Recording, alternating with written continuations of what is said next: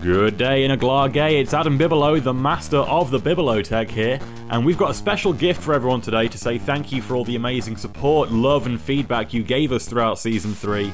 This is our special book report of The Rock Says, the autobiography by Dwayne The Rock Johnson, published in 1999. We originally released this special two-part book report exclusively on Patreon in January of last year, and we decided we'd edit it into one mega episode and release it for everyone to enjoy. If this is your first time listening to one of our book reports, you can go back on the podcast feed and you'll find that we did release for free our Journey into Darkness book report, where we look at the kayfabe biography of one Glenn Kane. But if you go to patreon.com/AE podcast, you can also find many other book reports we've worked our way through, such as The Hardcore Truth by Bob Holly, another two-parter there. Wake Up, It's Feeding Time by the big guy Ryback. That was only a one-parter, but it felt like the longest recording session of my life. And Exist to Inspire by the Hardy Boys, which is actually shaping up to be a three-parter at this rate. All these book reports are available instantly, along with over 40 hours of SmackDown Crawl and over 3 hours of video episodes for only a $5 pledge. All of the audio episodes can be downloaded on any device, mobile and PC, and there is no obligation to stay subscribed, so you can pledge once, get all this lovely content, and then cancel at any time. Thanks again for all your support, and you can look forward to hearing from us soon with the outcome of our second ever Boys Picks before we dive into Season 4. But for now, enjoy this masterpiece of the literary arts, The Rock Says. Smell what The Rock is cooking? Ha! Ahoy there! It's time for a book report. Librarian Kevin Mann here, alongside, as always, my intrepid reviewer of wrestling literature, the one and only Adam Bibelow. Hello, Adam. Hello, Kevin. You got a hot steaming pile of fucking garbage for me today, have you? Yeah, we're going to be looking at The Rock Says, written by Dwayne The Rock Johnson and... Yeah, right. The Rock, written by Dwayne The Rock Johnson. Joe Layden. Sure. Joe Layden is the real author here. Is he? So he's been The Rock all along? Yeah, he's the real Rock if you want to get down to it. Like. Oh man, that's crazy to think. So much like we did with the Kane one, we're going to be looking at the first half of the book today because there is a lot to get through here, and I've got a lot to say about this one, as you all know. So I imagine even reading half of this book was a taxing, traumatic experience in of itself. You have no idea, Kevin. So we're going to be looking at The Rock Says, written by Dwayne The Rock Johnson and Joe Layden from the year 2000. This is an interesting one because I remember picking this book up very quickly as a kid. I was wondering if this was one, obviously you hadn't read it before now, is this one you were aware of when you were a young'un? Because this came out at the height of wrestling fandom of the 2000s. I have read this, Kevin. I read this when I was a kid. What? I bought this when I was like, would have been about 10, maybe 9 or 10 when it came out, I guess. So this was a revisiting. Well, I say I read it as a kid. I sort of looked at the pictures. And I remember reading, like, I would skip straight to the part where he's a wrestler and read those bits and be like, oh yeah, wrestling. But honestly, I didn't know what the full book was all about until this reading. Because over in America, you probably, America, there's a lot of, big problems, social problems when you're growing up in the 90s and the 2000s, smoking, not drinking enough milk, teen alcoholism, which even goes on until you're 20, if you can imagine that. That's how teen alcoholism, that's how bad it is over there. But over in Ireland, it was a little bit, less on the nose. Like, we had a wooden skeleton man telling us to drink our milk so we wouldn't turn into a wooden man. That was obvious. But it's a scary country. It's a scary country. But you'd have those advices as well, which it'd be the allure, the biggest allure for nerdy children of my age, which is the colour photos in the middle of the book. Oh yes, there's always the glossy print yes, there. Please. That's your juicy reward for buying a book with so many words. There they are there, the colour photos in the middle, in their grey trench coat. Come over here. What's that? Don't read the rest of this book. Check this out. Whoa! Glossy laminate pictures of the person who's written the book. No way. Growing up! I didn't even know I could get pictures on demand like this in 1999. So I understand that allure, because when I first got Mick Foley's book, boom, colour photos in the middle. Straight there, straight to him. Where's the fucking Stone Cold Steve Austin here? I don't want to know about puberty or growing up or mom's spaghetti on the block. I don't care about any of that stuff. So, I mean, in essence, you could say this is the first true reading with proper adult eyes, would you say? Yes, definitely. Yeah. I truly understand the book now, whereas I did not before. Just a little bit of background for you. Joe Layden, the obvious author of this work. He's a sports journalist who's written books about the NBA, WNBA, baseball, etc. But he's also helped write a lot of biographies in his career, one of which was with Steve Parrish, who is obviously, Steve Parrish, right? The the roadie that was on tour with the Grateful Dead for many years. Oh, I thought you meant as in like of Parish Town Hall fame, but Like Alan Parrish from Jumanji. So yeah, that famous roadie, he helped write his biography. Mickey Ward, the boxer. Dave Mustaine. Mickey Ward. Mickey Ward, yeah, he's a boxer. Dave Mustaine from Metallica and Megadeth. And he even helped share the load with Sean Astin's autobiography after he'd finished Lord of the Rings. Isn't that Sean Astin's autobiography entitled "Needless to Say, I Had the Last Laugh"? It's actually entitled There and Back Again, even though that's a different Hobbit. Alright, I thought it'd be entitled "I'm with my family, you're not gonna get a fucking autograph, fuck off, parasites." He's a dickhead, is he? All the kids who watch Lord of the Rings are SOBs by Sean Astin. So I read you the synopsis for the Kane book. I am not going to do that with this, because it's about 8 paragraphs long, and it basically spoils the entirety of the story for you, so... In the writing process of this, and I want your honest interpretation as having recently read this book, do you think it was the case that The Rock was down there with the dictaphone, telling the stories, laying down the people's story? Or was it a case that whoever intern's job it was gave him a bullet point list of, look, here are the main beats of The Rock's career. He's an all-American boy. He wants you to say this, this, and this. Go ghostwrite a book in this haunted house. It's really tough to say, because a lot of it I can actually imagine, not 2000 Rock saying, but weird 2011 Dwayne saying some of the stuff that's in this book. Like, I can imagine a lot of it coming straight from his mouth, but at the same time, a lot of it does feel like, but if you just watch like a few hours of Rock promos and pick up on his, his verbiage and what words he likes, you could probably have a half-decent attempt at doing it yourself. What was always interesting for me was that while they made a push on TV, I mean, this is what instigated this. We're watching, SmackDown for SmackDown Crawl. We forgot this book existed. And I was like, oh shit, it. yeah. And like, it's, there was a lot of stuff about Foley's book coming out, and Foley did promos, and it was, you could even go as far as to argue it was a big part of the show because it was a part of the storyline. Yeah, it was a focus. In the trash and all that. When The Rock's book came out on the SmackDown timeline, though, it was very much a, hey, The Rock's got a book out too, jabronis, buy it now. And like, can you believe it? The Rock's on the New York Times bestseller list as well. Guess Mick Foley's not so special, huh? But The Rock never said word one about this book. No. Yeah, do you reckon he was distancing himself from it because he knew that he had very little involvement in it? Or do you reckon he just didn't care about promoting a book when he's a wrestler? Do you think it's stuck in Mick Foley's craw? I think so, yeah, because the fact that obviously Mick's biggest accomplishment with the book is being a New York Times bestseller, but he did that whilst also the book was like getting, praise heaped upon it. It was like, not only is it a good book about wrestling, it is a good book in its own right. The Rock's book is a New York Times bestseller, but so's Eric Bischoff's book. Yeah, it's not a good book about wrestling, and it's not a good book in its own right. So I'd be pissed off if I was Mick, to be honest with you. I guess the only thing to bear in mind, and maybe why there wouldn't be bad blood, is the books that were coming out, they signed a 3-book deal. It was going to be Austin had a book, Rock had a book, and Foley had a book. And they wanted to test the waters with Foley's book and see, look, we don't want to go all guns blazing with a big star like The Rock or Austin. Yeah, in case it backfires. And Foley had the bad meeting with his ghostwriter, so Foley ended up writing it himself and it taking a bit longer. So this was already fucking signed, sealed, probably the weekend it took Mr. Layden to write this. It was probably well done ages ago. So I guess it wasn't like in response to Mick Foley. This was happening anyway. Yeah. So, yeah. But it's a shame that this came second when the only really, really, really great wrestling autobiography came out first. So why don't we sink our teeth into this, Adam? Okay, let's delve in. First of all, because this tells you... That's a big book. It's a big old hardback book. Give us a knock on the mic for that. Big book. Hang on, let's close it.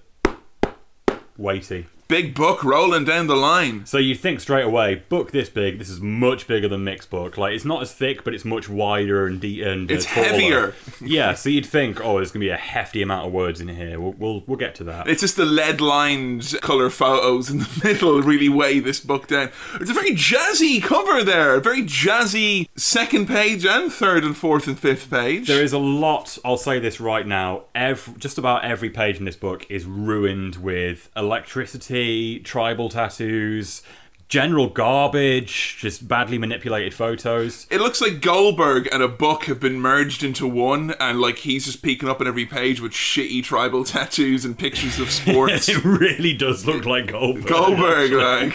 There was a couple of times though when I was sat reading this, like while Alice was playing on the Switch or doing something fun in the meantime.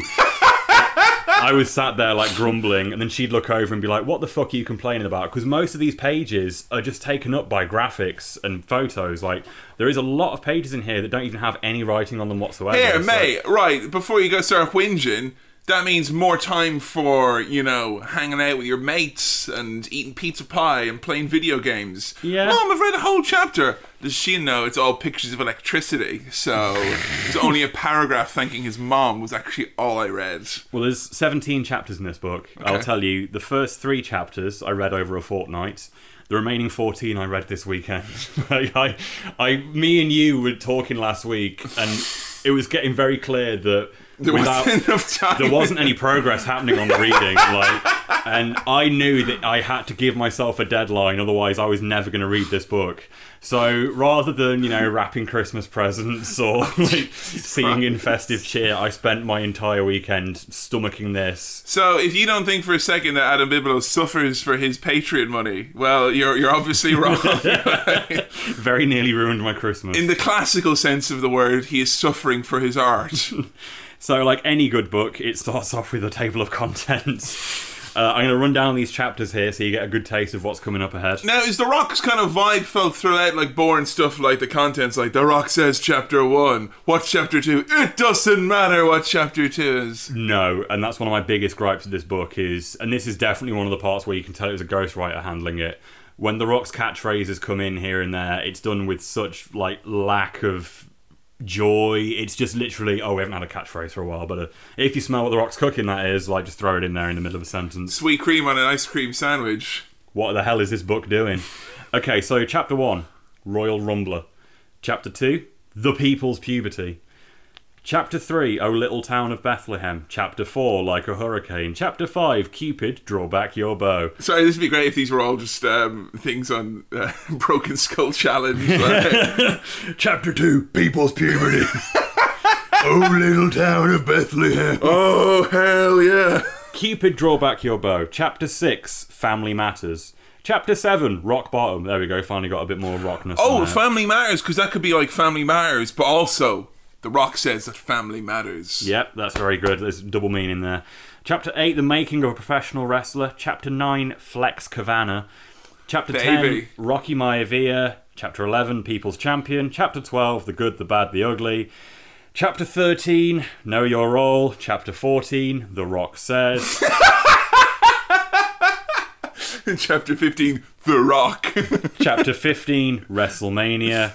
Chapter 16, Owen. There's literally we've got a crowbar a chapter about Owen in there right before the end of the book. Chapter 17, Gotta Wear Shades. Right, that the Owen chapter clearly was put in response to Foley's heartfelt Owen chapter in his book. It's post-haste, quickly shove it in the end there, The Rock remembers being in the Nation of Domination with Owen Hart. Oh. We were brothers.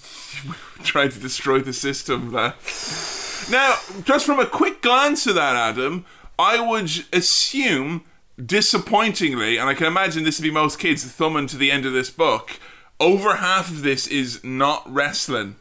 Yeah. And I would say around 2/3 of this is not The Rock. Yeah. Because I'll tell you, I remember as a kid, this is where I found out that Rocky Maivia was a thing. Yeah, same. This is where I found out his name was Dwayne Johnson, and I remember being so, I remember as a kid actually being angry and upset that, one of my favourite wrestlers, the coolest guy, had the name Dwayne. Right, this is how bad it was for me, was because when Foley called Rock Dwayne in that backstage promo, I was like, oh god, no, that's not really his name. He's taking the piss. I had a teddy bear I would play with as a kid that was the loser nerd teddy bear.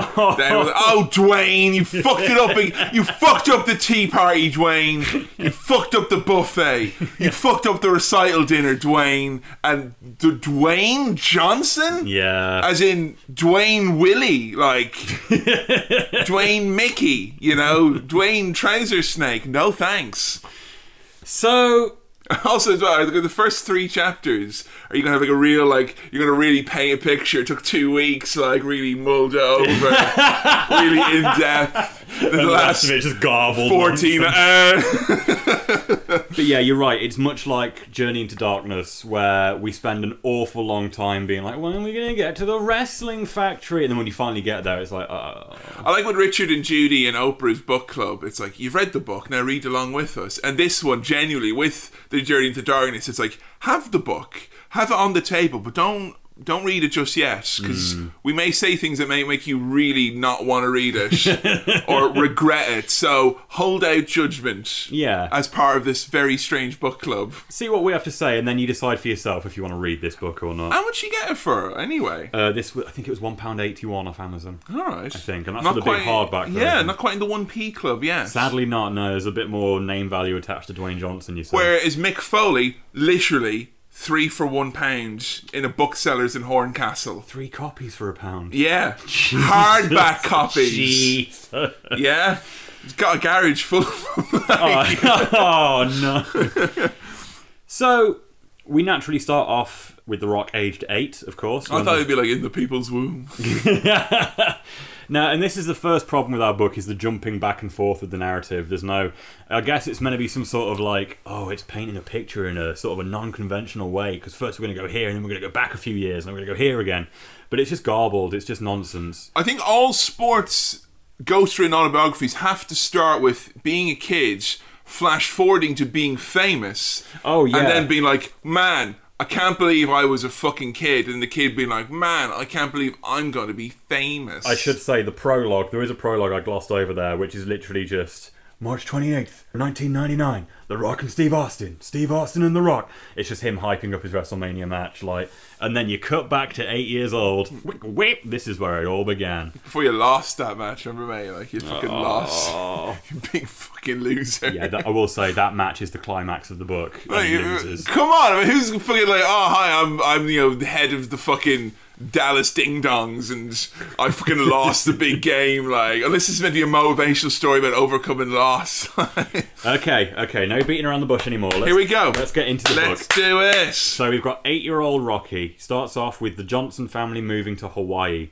Rock loves his mom. He's very quick to put that over straight away. He respects his dad a lot, but he puts over the love that he has for his mum. That's one weird. No, it's one thing I will say about The Rock, is I've always got a very genuine feeling about that with The Rock. For all of his weirdness and his ups and downs with who he is, I do get the feeling that he is a really good mama's boy at home. Oh yeah, because every time he sees me, he's told oh mama, he'll come over and he'll give her a hug, buy her a car, all absolutely. The time. So he loves his mum. We learned the very brief potted history of the Maivias and the Johnsons. Do you know anything about this? I know that the Maivias ran the territory in Hawaii, and Soul Man Rocky Johnson, who found eventual fame in the WWF, he was a bit of a journeyman before that, and I think he did go down to Hawaii and he met That's right. Peter Maivias. He was set to tag with Peter, and so Peter was like, I'll just come stay around my place. He went around there. Let's go marry my daughter. The way this book goes, mate, is basically... Quick. In the old days, it was easy to get married like that, So the Maivias and the Johnsons meet. That's covered in the first 3 pages or so. Flash backwards to The Rock's birth. So we get a little cover of that now. And we get it's amazing he remembered it, You get a really nice example here of one of my big issues with the book. This sentence here, we're talking about how Rocky Johnson got into the business now. We're talking a little overview of Rocky Johnson. I can only imagine with Rocky Johnson, it ain't a fucking nice time to get into... Because he came up in the 70s. Oh no, yeah, we'll get into this in a bit more detail. I've got some nice things to say about him. This is one of the only good chapters I actually found genuinely interesting in the book. But still, it sums up really well by this sentence, because Rocky Johnson has just been offered, the chance to try out and be a wrestler, and, he gets approached by a wrestling promoter. At first, Rocky wasn't interested, but soon he changed his mind. He began training. So, this is the kind of thing, this happens a lot in the book, where... the Maivias, they don't want Rocky dating their daughter, then they change their mind. She's not interested in dating Rocky Johnson, but he's a charmer, then she changes her mind. There's so much where it's just there was a big conflict, but then, it went away. Honestly, that is all throughout this book. Just like in real life. Yeah. No, The Rock doesn't want him to know about that argument. No, don't talk about the time that The Rock's father said he wouldn't talk to him ever again. Like, you know, it's obvious, because I've heard rumblings, and I'm telling you, I know nothing concrete, but I've heard rumblings that Rocky Johnson was fucking hard on that boy. Yep. He did not want him to become a wrestler, and he was harsh on him growing up. You get that impression just by how badly glossed over it is in this book, like very poor. But yeah, we learn a lot about Rocky Johnson. So he was a groundbreaker as a black athlete who got really over in the 60s and 70s. But not just over, but was also very well booked. Like, him and Tony Atlas were the first ever African-American tag champions. That's right, yeah. Yeah, they cover that in the book. And one of the things I didn't know about, but he was apparently always very insistent on being an intelligent character in his promos. Apparently at the time, there was just like nothing but jive talking, like soul bro kind of characters. Or Deepest, Darkest Africa, Kamala type of even things. Worse, yeah. So he was always insistent that his character had to be well-spoken, intelligent, articulated, right? And because of that, that's one of the reasons why he was so popular and so groundbreaking at the time. So Rock puts his dad over really strong, and it's made me really want to go and look up some Rocky Johnson when I'm done with all this, because he sounds like a pretty amazing wrestler. Bit of a trailblazer. Yeah. Rock was very protective of the business, being brought up with his family. Like, everyone was very protective of it, and Rock would get into fights at school with some kids over it. He says that he intentionally gave a kid a very unsafe pile driver just to hammer home how important it is to him. No, he didn't. Nah, of course no, you fucking didn't. And there is going to be a lot of stories in this book where it's pile driver. Yeah, on a child, and an unsafe pile driver. It's like, needless to say, he was okay, but you know, if The Rock wanted to end that guy's life right there, he could have done that. Sorry, I remember you said several times before, there's one person who wants to give you a pile driver. It'd be Jerry Lawler, like. Yeah. Because it isn't other than an unsafe pile driver. Mate, pile drivers are unsafe. Yeah. Full stop. And I want the billowy thighs of Jerry Lawler to cushion the blow. Not no fucking 7-year-old kid, like, kill someone, like.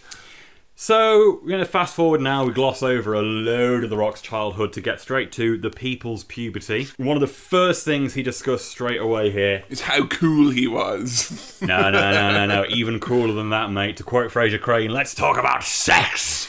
What? Rock loses his virginity age 14 with an 18-year-old babe. Awesome! I've always wanted to lose my virginity to a paedophile. This is the only part of the book that I think is meant to be a laugh line that actually evoked a laugh from me. So, after our relationship had progressed to a certain point and consummation had become something to seriously consider... Are you fucking kidding me? I took the lead in negotiations. Don't get me wrong, I don't mean to sound like a complete asshole about this. I really cared about Maria. We had a long and terrific relationship. All the same, I was a 14-year-old boy who was primarily concerned with getting over for the first time. Wow. Getting over. So he fucks a girl in a car, and a cop finds him, and there's like fireworks. And is the cop like, excuse me, you're a paedophile. That is a 14-year-old and you're 18. No, the cop's more like, nice. You're going to grow up to be the most electrifying man on the planet, young man. And all it took was the touch of a paedophile. So, as you rightfully guessed, Kevin, oh man, what a fucking great story this is. Such an underdog tale. So, he said like the relationship went on for many years? Not years, it was long and terrific. This, honestly... Well, into him being like 2 years to being not against the law? All I'll say is, every time Rock has a relationship with a girl in this book, it's always, it was a great relationship. We cared very much about each other. We ended on good terms. Like, it's always... Tony Soprano buying the gold pin, like, 14 years old. The Rock says, thank you for being a paedophile, and The Rock wants to thank you for that. So, as you rightfully guessed, Kevin, adding to the fact that this is a great underdog story about someone that struggled through it all, Rock was incredibly good looking. He was incredibly charismatic. How did he overcome all this adversity, Adam? The girls wanted to fuck him. The boys wanted to fight him. He loved to fight. The Rock was just a hell of a teenager. And no more is this evidenced than the point where there's a kid that wants to fight The Rock after school. And The Rock's like, well, of course I'll fight a kid. Look at the size of me. I'm tough. So he shows up to the park. The kid isn't there. The Rock's like, fucking jabroni, I knew he wouldn't show. The kid shows up, though, with 25 friends. And looks like we got a bit of a royal rumble on our hands here, Adam. He says they tried to Pearl Harbor The Rock. That's the old wrestling terminology covered in there. 25 people beat you up at the same time, is it? Yeah, that's what it was. It was a sneak attack. Like, Japan outnumbered America. Well, they kick his ass, but he stands up to all of them like the Rock that he is. He makes a valiant effort. He invented the Royal Rumble concept at the same time. Like, in the park, Pat Patterson is there, like, with a newspaper with eye holes, like, wait until Vince hears about this. So Rock goes home, he tells his dad all about it, and then a few weeks later, Rocky Johnson comes along, and he cuts a big old promo on all of the kids, and they're all... I like that they all, like, what did they, RSVP, like, send out a fucking... I think they were all just hanging out smoking, like, and Rocky Johnson turns up in the car. You send out, like, a text blast or something like that, like, you know. But not only does he cut a promo on all of them, but he's like, hey, you want to fight my son? That's fine, go ahead. Fight him right now, fight him in front of me. And all the kids are like, I don't want to fight him anymore. So needless to say, The Rock had the last laugh. And I will say, fucking every anecdote in this book will eventually weasel its way around to The Rock having the last laugh. So, this is the people's puberty. Now, at the start of this chapter, he's there looking like a bit awkward, like a bit of a geek, in a bit of a geeky suit. And, like, he's always brings up that picture of him in his geeky suit. He's like, oh, The Rock looking like Michael Jackson. You know, he's always big on making fun of how he used to look, The Rock, these days, looking like a bit of a dink. Yeah. But this sounds like the most kick-ass puberty ever. Absolutely. What I would have paid for this puberty, man. I mean, he's there. He's got all the ladies beating up dozens of children at once, doing pile drivers. Famous dad showing up like, you want to fight my boy? You fight my boy. And and is he in trouble with his dad, or is his dad like, all right, now you've beaten them all up, now we go and gonna fucking sass him up, like you're gonna cut a promo, bring some money into the town next week. Like, oh yeah, his dad's totally cool with all of this. Like, loved by all. I mean, Foley and Jericho in their books are very forthright, brutally honest about Jericho particular. I mean, Jericho like writes in he lost his virginity when he was like 20 or 21 or something. Very brave to admit. And he writes this big long thing about like he had sex that lasted like literally a second, and the girl like started laughing and like patted him on the shoulder and all this stuff. And like what a loser he was. Yeah. But like he's totally forthright about it. I mean, everyone like Jericho's book and Foley's book, they're writing, drawing pictures of themselves as wrestlers. Yeah. You know, Foley's always daydreaming, making his little videos. Jericho, like, drew him and Owen Hart as tag team champions and all this stuff. That's the wrestling fan experience growing up. You relate to that. Not with The Rock. This is, like, for The Rock, he's always trying to make himself relatable. Mm-hmm. And this is so, like... unrelatable. If you were 10... like I read this, you'd be like, oh, awesome, I can't wait for fucking puberty. Like, yeah. you're like 14, like, the fuck is this shit like? You know? So, yeah, his puberty basically went really smooth. He was cool, he was good looking, he was athletic, and he had everything he wanted. That is the chapter on puberty. Buy the book. Yeah, buy the book. There was nothing, by the way, about him, like, dreaming of being a wrestler or anything. It was sort of, all we hint at is, like, The Rock knew that he would be a wrestler somewhere down the line. It was just going to be in his blood. It was just a matter of when, you know. Interesting. So, we move on. His family moves around a bit. He gets invited... oh, my fucking God, this bit. He gets invited to try out for the high school wrestling team. And I'm like, right, here we go. This is going to ignite it. This is where it's going to be like... and The Rock realised he had a passion for... No. He goes in there and he's like, what's this shit? Amateur wrestling. The Rock had heard of amateur wrestling. He knew what it was about, but he'd never really been part of it before. There isn't even any pyro. So he goes in for the first practice ever. He shows up.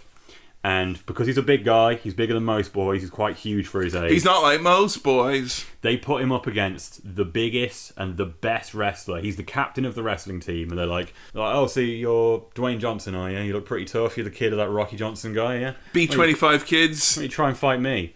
And you won't believe it, Kevin. The Rock beats the crap out of the best really? wrestler. Handily, without even needing to try, without any training, without nothing. He beats him straight away. So it's almost as if like amateur wrestling is like a waste of time.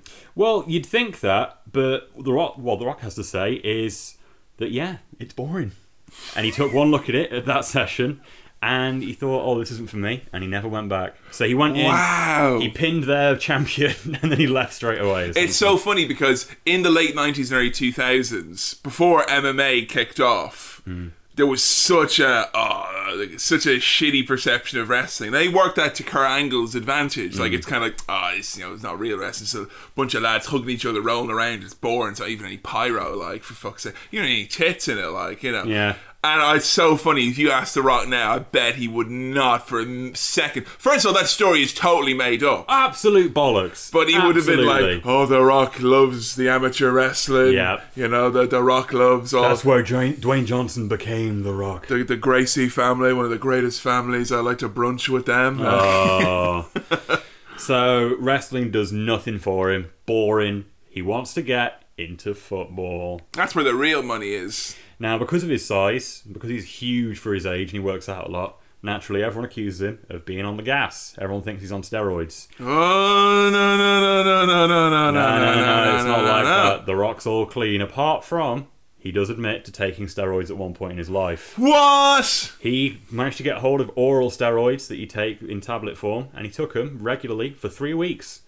He didn't see any improvement, and he thought, this isn't for me. The Rock is never going to do steroids again. And you know what? Every single time I have read in a book, always a wrestler's book, where it's like, yeah, obviously there were a lot of steroids, and I did them, but not, like, proper. No, I tried them and they didn't work. So if someone has said, have I denied using steroids, let the record show that I have not. But I only did them a little. Not like the other guys, but the guys in their books who also said that they tried them for a bit, but they didn't see any improvement, so they didn't do them. Yeah. Basically, if you put all the wrestling books in the world together, the only people who did steroids for more than a week and didn't notice any improvement, or it made them sick, or made their dick feel weird, is the Ultimate Warrior. It's literally the one man. Might be time to reopen the case for the old steroid scandal. I'm just saying, Bring all these biographies in as new evidence.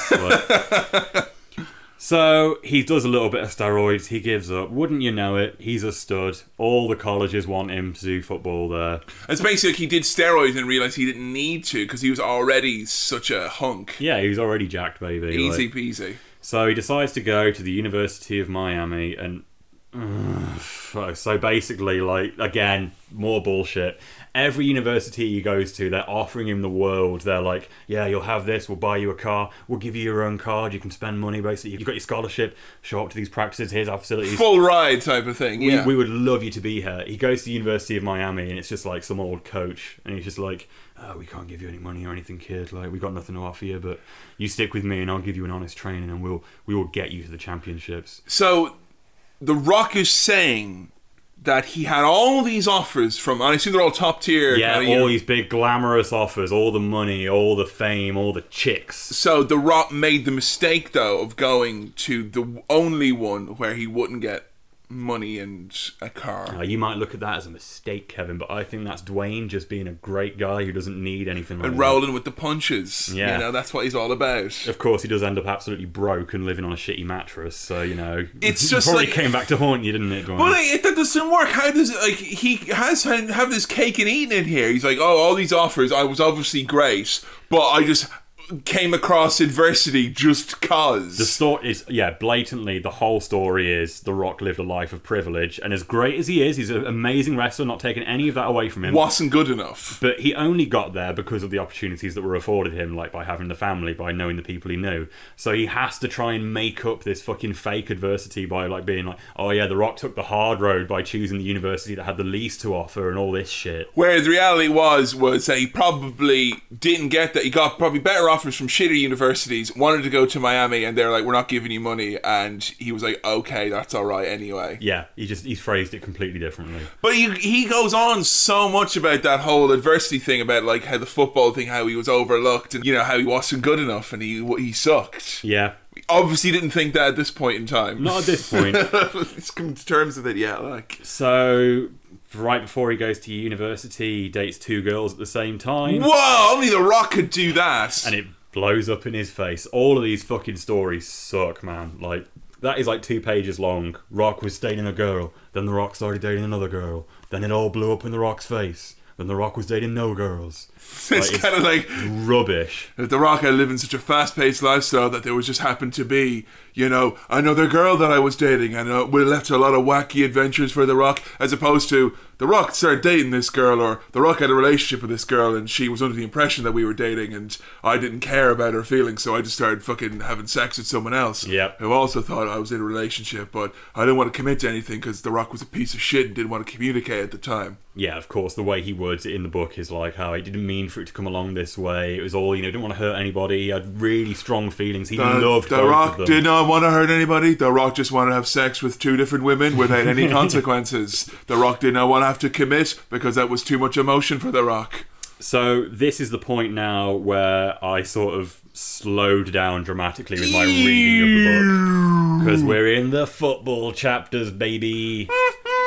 At least in Journey into Darkness, it was fictional, and it had a bit more intrigue with Kane's sort of horrible life. This is a story of a guy who wants to get into football, and he's got a great life. Like, it's fucking rubbish.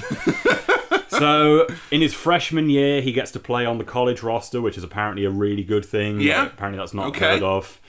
The training regimen is really hard work. He gets a separated shoulder injury, which he has to take surgery for it, and it puts him on the shelf for a year. I've got a nice little out-of-context paragraph for you here. I'm not going to tell you what this is about. I just want you to know this paragraph does exist. The next thing I knew, my hands were wrapped around her throat, squeezing the oxygen out of her tiny body. As she began to turn blue, I could hear people screaming. I could feel them pouring at me, telling me to stop, but I was enraged. "Apologise to my father," I said.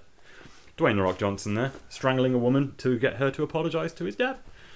What did she do? She was a friend of the family that apparently they were at a party and she was talking to Rocky Johnson and she said, "Fuck you." Like, apparently just a joke. They were just having a laugh. And immediately Dwayne comes bounding over and starts strangling her. Strangling her? Yeah, strangling her. And there's all these people like trying to get him to stop. And he's just like, "Apologise!" The Rock was the best strangler in the business at the time. So what? What? Yeah, he chose to put that story in there. So did she, forgive him? Or is there any... Did he go to prison? Like he's going to write about it. It's another one of these stories, Kevin. It's something happened and then that's it. Needless to say. This book is just things happening. There's no, threads being weaved into anything. It's just things happen in order. It's... Oof. Okay, come on, college football. So we've got more stuff going on here. Oh my god, turning blue. Yep. So he's on the shelf for a year. He becomes a miserable jabroni and a jerk to everyone. His grades are terrible. Is that when he starts strangling people? The Rock decided to liven things up. I'd become the Miami Strangler. Dwayne the Strangler Johnson, So his grades are terrible, he's injured, he's being a dick to everyone. At the same time, his dad's career is starting to dwindle down because he's getting on a little bit. Yeah. He started drinking, he's got no high school education, Rocky Johnson, so he's basically just sitting at home drinking all the time. And I guess this is the point in the book where it's going to be like the dark night of the soul. Things couldn't look any worse for The Rock right now. Either live long enough to see yourself become the heel, or you just start strangling everyone, I guess, So, leave that chapter there. Next chapter, keep and draw back your bow. This is the paragraph that opens this chapter, okay? No. Bear in mind, we've just had The Dark Night of the Soul. Is this going to be about the weird fucking relationship he had with his wife? That's clearly really weird. When you're a freshman... Oh, sorry, I'm going to try my best to do this in The Rock's voice if I can. Okay. When you're a freshman football player at the University of Miami, or any other Division I school for that matter, you hear a lot about fringe benefits. Perks, if you will. You hear about easy courses taught by generous professors who happen to be big football fans. You hear about fat cat boosters stopping by the dorm and opening their checkbooks. What the fuck is a fat cat booster? You hear about easy access to drugs, and especially you hear about sex. Cheap and easy sex. Down and dirty style with hot and cold running groupies. Hot and cold. So he's miserable, he's injured, his dad's an alcoholic who hasn't got a job. But the sex. The people's sex. This chapter is all about sex, Kevin. So, is he fucking an immersion heater with his hot and cold? What's Jesus going on? Christ. Also, I love as well, it's fat cat boosters, drugs, fucking easy women, all this shit, easy courses. He so did all of that shit. Every single drop of it. I bet he was doing that shit. Well, you want to know about the next big made-up story in The Rock's book? Go on, then. So, in fact, I'm just going to read this directly from the book itself, actually. You can hear it straight from the horse's mouth. Well, Mr. Layden's mouth. We'd heard a lot about groupies and gang sex, but thus far had been... Gang sex? Yeah, I don't know if that's like the Bloods are getting involved and the Crips are going to come in. We're going to have sex to settle our beefs once well. Hey guys, have you heard about gang sex? No. Oh, it's much less violent than killing each other, trust me. We'd heard a lot about groupies and gang sex, but thus far had been sadly deprived of any personal involvement in this sort of glorious depravity. Now, Glorious depravity. Glorious depravity sounds like the name of a finisher for like an emo wrestler. Now, in the middle of the second semester, we were finally getting close. I'm telling you, man, it's gonna happen tonight, I said to one of my buddies. The three of us with those 6 girls. 9 of us in one room doing freaky shit. So I like to imagine that The Rock's like 2 friends. He's got like a guy called like Nerdlinger or something. And hey, like by my calculations, Rock, our probability of having copulation is 100%. Oh. God damn it, Nerdlinger, your calculations were wrong once again. And then there's like, I don't know, like a fat guy or something. And the whole thing ends up with, well, The Rock had to have sex with all 6 of those women that night. But no, what actually happens, I mean, we get straight away, the girls are apparently sat in the next room. Like, the Rock's telling his mates in one room and the girls are sat in another room. And apparently they were like, yeah, we're cool, we're down with all this, let's do it. So they decide to start off the night in a club. Like, they're going to go out, they're going to have a few drinks first of all, you know, get the evening off to a good start. Yeah, that's how you start your gang sex. Of course, yeah. I mean, when the fact is, like, they've all agreed. They say as well, the girls show up with like a bag full of condoms. So, like, everyone's agreed, money on the table. We're all just here to some easy, fun gang sex. Safe gang sex. Just do it. Just don't bother going out and getting drunk. Like, they're acting like they need to go out on the pool for this big gang orgy they've already hooked up. Just everyone stay in. I think what he's trying to say is that you got to show a lady a good time, you know, or a guy. If you're the person if you're the architect of gang sex, you can't just go in there with your shopping bag full of condoms. Yeah, bring them. But you have to romance the situation. We go out for a few drinks first, you know? You can do that without leaving the house. A little pre-gang soiree, you know? Just not how I would organise my gang sex, okay? But they all go out for a night on the tiles first of all. So they're all out drinking together, The Rock and his 2 buddies and these 6 women. But then when The Rock's in this club, he makes eye contact with this woman. Danny, it turns out her name is. And it is like thunderbolt from heaven, love at first sight, instantly.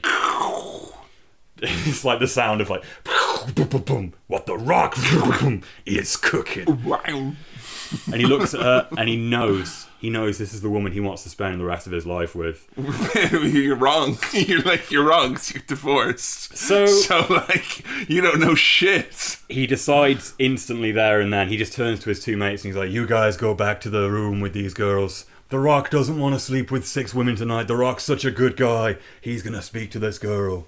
So, The Rock turned down 6 women for 1 woman. No, I'm just saying, Rock. Because what he does is he doesn't hang out with Danny. He gets her phone number and then he goes home. So he gets her number, he goes home, and the other guys all go off to have sex.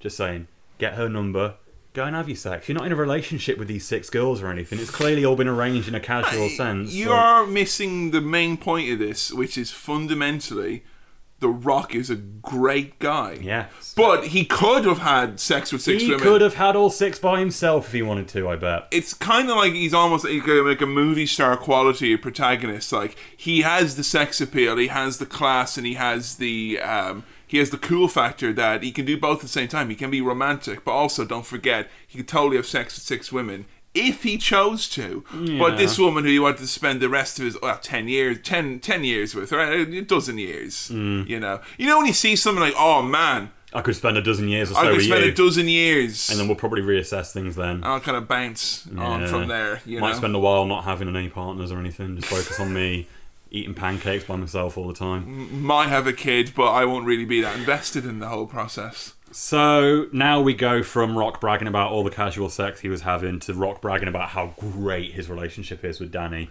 He goes home that night and he can't stop thinking about it, so he phones her straight away and they talk for hours on the phone all night. And he says from that night onwards they talked every night on the phone ever since to this very day. Well, Probably not to this very day. day. No, probably not.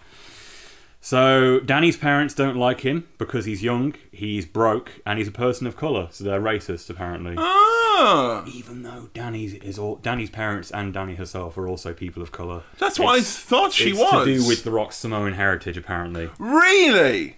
Well, apparently it could be The Rock making up more adversity again to spice up the book a little bit. I'm not going to pass judgment, So wait, was he like, when he was going out with Danny and being sweethearts, was he still like tearing up the town with his mates and having loads of sex? Because it seems like the way this was set up, this chapter is like, oh, there was all this talk of all this indiscriminate sex. We weren't having any. Then the night where we were going to have some, I met my future partner and we talked together every night. So is Rock like pretty much saying that he didn't do any of the extracurricular activities, so to speak? He doesn't say he didn't, he doesn't say he does. Because But he could have. Because, much like everything else in this book, things just happen. So it's like, The Rock meets Danny, and he establishes that after that, they love each other, they speak every day, they're in a relationship. That's it. That's it sorted, mate. You don't need to hear about like how it went.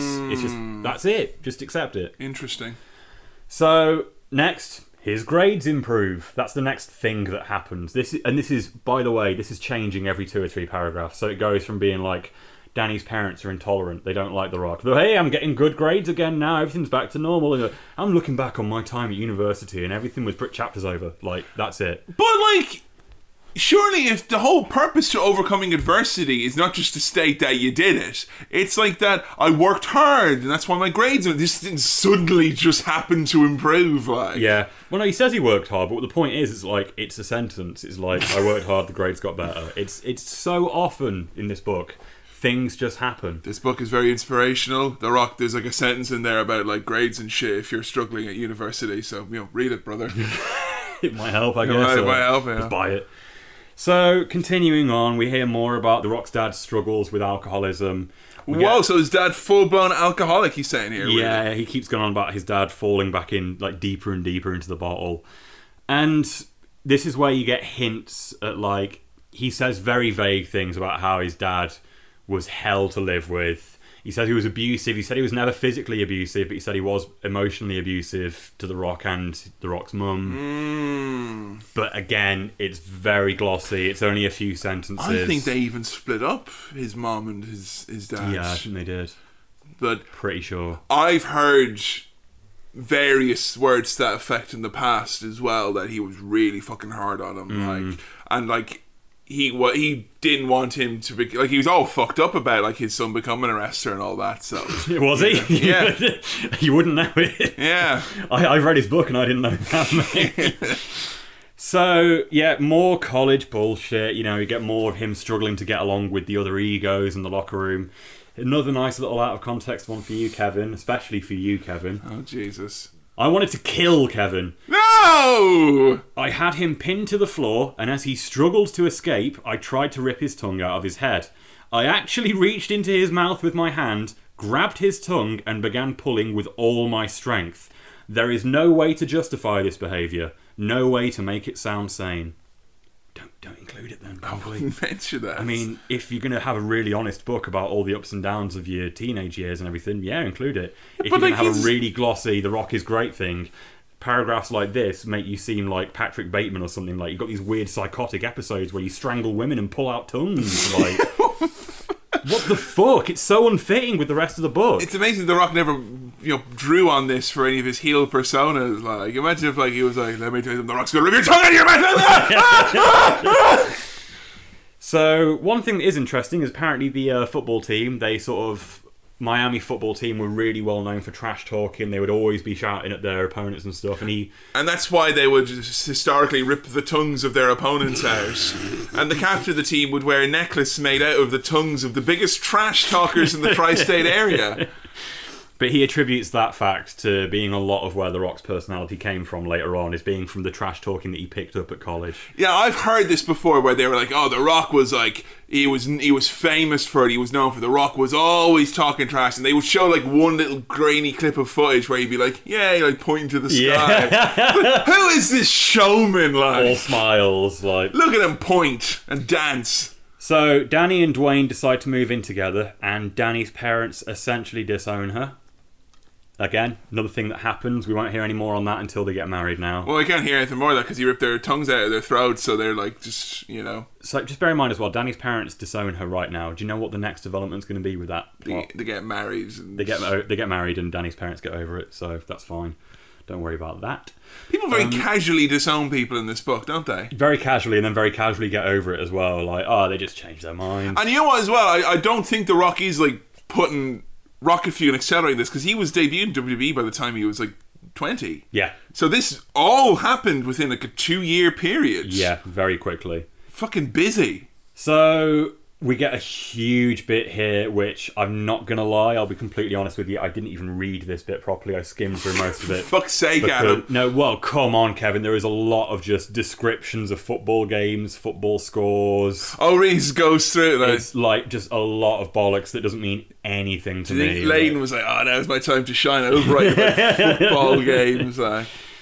And then Rock can't seem to get drafted for Love Nor Money. Like, he just doesn't seem to, no offers come through. The weird thing is, he doesn't so much say, it's kind of, they get at the point that, The Rock wasn't wanted by any of the big groups or anything.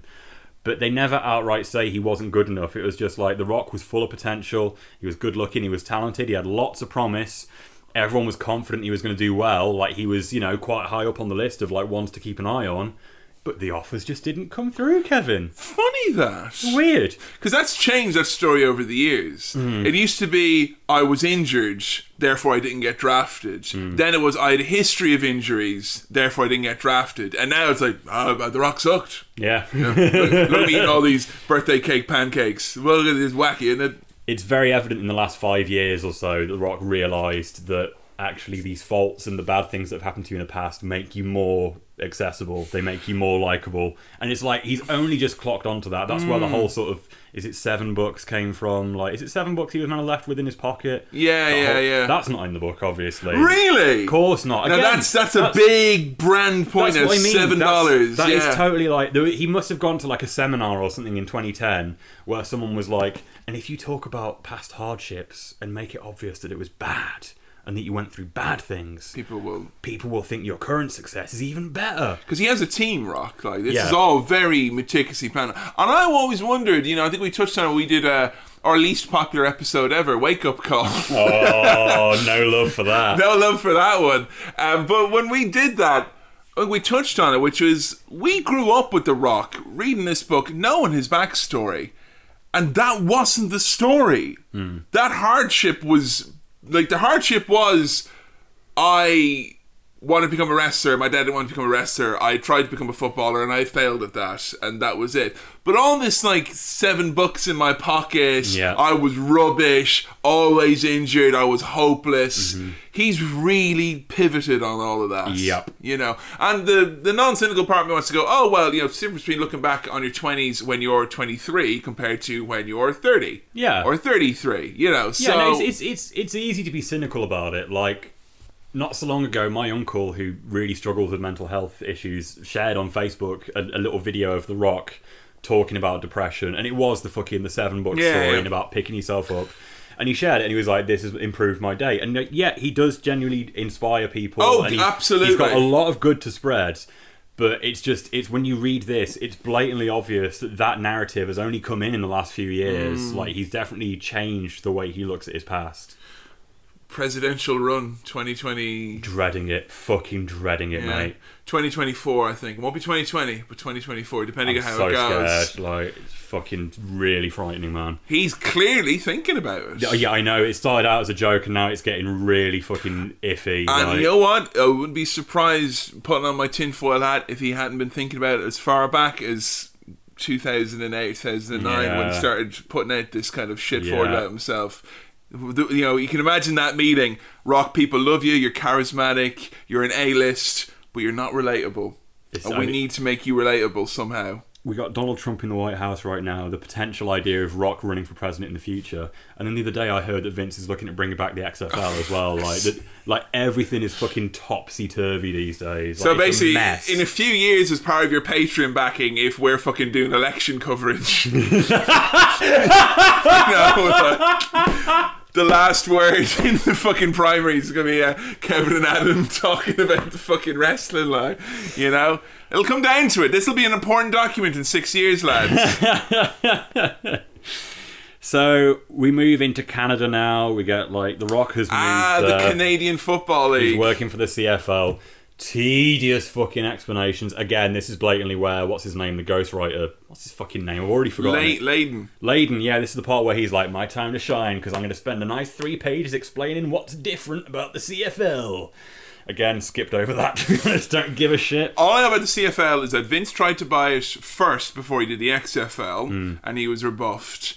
And also, that's where Lesnar was going to go when he tried for the NFL as well, and he fucked up. And they ended up having to go to Europe for a bit. It's basically like, if you have literally no other option and you've done the whole NFL scholarship ride as a young adult in America and you have to play football, otherwise you'll die, then you go to the CFL. Last chance, So he moves up there and he lives with 3 other football players. So bear in mind, him and Danny have not long moved in together, and now he's moving up to Canada. She supports him. That's pretty much all we're going to hear about. Does she move with him? No. She just supports him. Yep. On the phone every day. So he takes home only about $175 a week. And this is the only real fucking down point for Dwayne in the book is, and again, it's probably fucking made up. He tells a story about him and the other 3 guys he lived with in the rain in the middle of the night, rummaging through dumpsters to take mattresses home because they didn't have any beds. I heard him say that, there wasn't mates in it. Right. But as part of the story, the mattress that was found covered in rain near a dumpster, and he took it and he cleaned it off. $7 in his pocket, not 175. Yeah, he's making $175 a week, remember? The Rock was bad with money. The Rock's got to have his family feast 3 times a day. So Danny is questioning if this is all worth it, but it doesn't really matter, does it? On the phone, like. Yeah. The other boys on the team, though, are actually kind of into wrestling, and they're all watching it together. And Dwayne starts thinking, maybe I can do both. Maybe I can do both at the same time. Not like I need to do one as opposed to the other. Yeah. Maybe if like I actually go and do wrestling, which I'm supposedly good at because I beat the fucking wrestling captain at high school. Maybe if I give that a go, I might have more success than being in the fucking CFL. The way I've always viewed that with him was that it was always an option. Because it wasn't news to Vince McMahon and Pat Patterson when Rocky Johnson's kid wanted to become a wrestler. They had it ready to go. Yep. And I always thought it was, look, that's the nuclear option.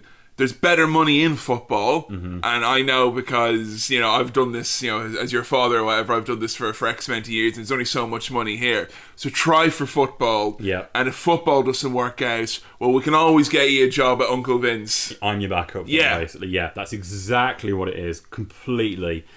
And luckily enough, Dwayne loses his spot on the team, so he won't have to do both at the same time. That's fortunate. Guys, it's worked out. I've lost my spot on the team. This was exactly how I planned it out. Bet Danny will be pleased. Like, she got what she wanted. Just before I was trying to juggle the logic of doing both at the same time. Isn't that handy? Like, you know, like no one has ever done ever before.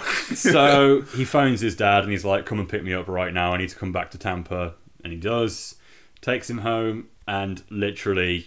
This is something you've been talking about all the way up till now. This is the showdown between Dwayne and Rocky about, you want to be a wrestler, do you? His dad's like, I don't think the business is right for you. It's a tough business. And The Rock's like, yeah, well, if you don't train me, then I'll go and get someone else to train me. And his dad's like, well, yeah, in that case, I'd rather it was me. And that is the adversity of The Rock arguing with his father. Jesus Christ, there is more to it than that. Go on, Dad. Oh, all right then. You know, his alcoholic, emotionally abusive father. But it's just fine. I'll do it. I wonder where The Rock, picked up his. I love as well where he's like his first fucking port of call with people is to rip out their tongue or strangle them senseless. I'm just saying, like, that's fucking type of behaviour he's clearly seen from his father. Like, oh yeah, Jesus. And you've heard the stories of wrestling locker rooms in the fucking 70s and shit. I imagine that man is a hard man. That right there, he's done some fucking dark shit in his life. Yeah. So he moves back. His dad starts training him, and this is where, should be the turning point. Like, yeah, come on, let's get into it. Wrestling time. Mm-hmm. This is what I'm here for. This is what I know about. Time to get excited. And if anything, this kind of gets even more bland here, because this next bit is just written like a personal statement on application form. It's so fucking bland, all of this. This is where I was hoping for like a good meaty 5 or 6 chapters about The Rock, starting off small, working his way up, learning bumps, learning everything. What happens is, training goes pretty well. Rock's training with his dad, and he's a natural. Well, that's handy. That's good. So he calls Pat Patterson up, and he's like, Pat, you know my dad, you worked together in the past, I'm Rocky Johnson's kid, training to be a wrestler, come down to the gym, have a look, not asking for a tryout or anything, just have a look, see what you think, if you've got any feedback, let me know. So Pat comes down to the gym, Rock wrestles really well in front of him, Pat's impressed, and Pat says, how about as a heel, can you work as a heel? And Rock's like, oh, shit, I'd never ever thought about working as a heel. I've never even tried. In my weeks of training, have they established how much time has passed from training to Patterson showing up? Not an official timescale, but it's meant to be very short. Because he's a natural. You get the impression that he's just such a natural. The training's going so smoothly. Not like Nick Hogan. You saw the episode of Hogan Knows Best where he's like, Dad, I want to be a wrestler. He's like, okay, let's try. He's like, oh, you're not very good. Oh. So they stop. Why don't you fucking become a terrible driver instead? It's like, well, I'm already that. And then he's like in court because he fucking nearly killed his best friend. Wow, you're a natural at this. Wow. Why don't you go to jail, Nick Hogan? I was about to say the Noel Foley of the Hogan family, but I don't think that's really the same thing. No, it's not. Like, at least in that, they all had a laugh at the end, going, "You're fucking rubbish." Yeah. I was like, "Yeah, I know, I suck." Like. So Pat says to him, "You're good, but can you work as a heel?" And The Rock's like, "I've literally never ever tried to be a heel before. I never thought of it, but I'll give it a go." Wouldn't you know it, he's good at that as well. He's brilliant. He just comes back in wearing a leather vest and leather pants. Like, it's just perfect. Like, you know, it fits the bill. Like, this is the fucking worst, like, least interesting story there is. Everything he tries, he's good at. He gets what he wants. That's just... Even the bits of fake adversity that he makes up aren't enough to stop it from being obvious that it's a book about privilege. Like, he's just got everything handed to him. He's lucky, I'm not having a go. I'm not having a go. I love The Rock. But it's just blatantly, like, the book needs to be written in a different style to stop fucking trying to disguise that fact. It's very strange because, I mean, I'm trying to think of other wrestlers who have, like, autobiographies or anything like that, or whose stories I'm intimately familiar with, who've not had an adversity to overcome and not have the kind of, you know, starting at the bottom, you know, Jericho's book, Foley's book, Regal's book, even Flair, you know, he really had to start at the fucking bottom and go through grueling camps and all this stuff. Whereas The Rock, like, just had, admittedly, his biggest fan, his dad, kind of go, look, no, you can't do this. Oh, okay, you can, I guess. You know? And any of the adversity that he came up with was a big blanket and cushiony, you know, go on the tightrope, but don't worry, there's a bouncy castle or two underneath. Absolutely. So he's quite fortunate in that sense. And the only person I can think of who remotely comes close to this story is Randy Orton. Yeah? Has Randy published a book? No, he's not, but just in terms of the backstory of... He went to become, you know, a Marine and all that, and he was a fuck up, and he went absent. He was AWOL. He had to go to the brig and all this shit. And then it's like, Dad, I think I'll become a wrestler. Like, I don't know if you want it. He's really, yeah, seriously. Oh, all right. And he's a natural, and then he gets a phone call, and then he's there. And it's very much, yes, he had adversity, but admittedly, it was adversity, much of which was his own doing. Yeah. And the rest of it was cushioned with it. You can always become a wrestler, though. So it's all right. It would be like me trying to say that, oh yeah, my life story about how I became a podcaster is, the adversity, you know, like I was bullied a bit, I guess. Like it's just too much of a stretch. But yeah, you won't see people like Randy Orton or Roman Reigns publishing books these days, I guess. Roman as well, almost identical story. Identical to this, yeah. Nia as well, a little bit kind of, but I guess it's less Nia because she was less obviously going to be a wrestler. There was less of an obvious route for her to do it. So, wouldn't you know it, Pat phones him up in a few days' time. Rock, you've got a dark match. We want you to try out in front of Vince. Against Stone Cold Steve Austin in the main event of WrestleMania. Hey kid, what's this? It's the WWF Championship. Wear it with pride. And that's how I became The Rock. And I think we're going to round out this portion of the book here with... Oh my god, this is maybe my favourite bit of the whole book. This is The Rock's reaction to finding out he's got a tryout at the WWF. He's, like, a few months ago just decided to become a wrestler, and now he's got a tryout at the biggest company in wrestling. I called Danny right away and I told her the good news. She was ecstatic. Then I celebrated by going to the gym and working out and having a great lunch. So that's The Rock fucking overwhelmed with emotion. Wow, right what there. a lunch he must have had. Now, I think that's a nice point to leave it there, because we're going to get to him entering the WWF now, and his, the ups and the downs, the adversity of The Rock. This is probably actually the biggest adversity he faces as his debut. I mean, he gets booed a bit. Yeah, and that's as bad as it gets, really. Looking at his big checks going, man, this is hard. Now, I will say, the next half of the book probably won't take that long to go through, because, spoiler alert, folks, a good chunk of it is The Rock in The Rock's persona recapping matches, and it's fucking tedious. Like, a third of the book, I'm not kidding, a third of the book is, and then The Rock picked up mankind, he smelled the air and he laid the smackdown.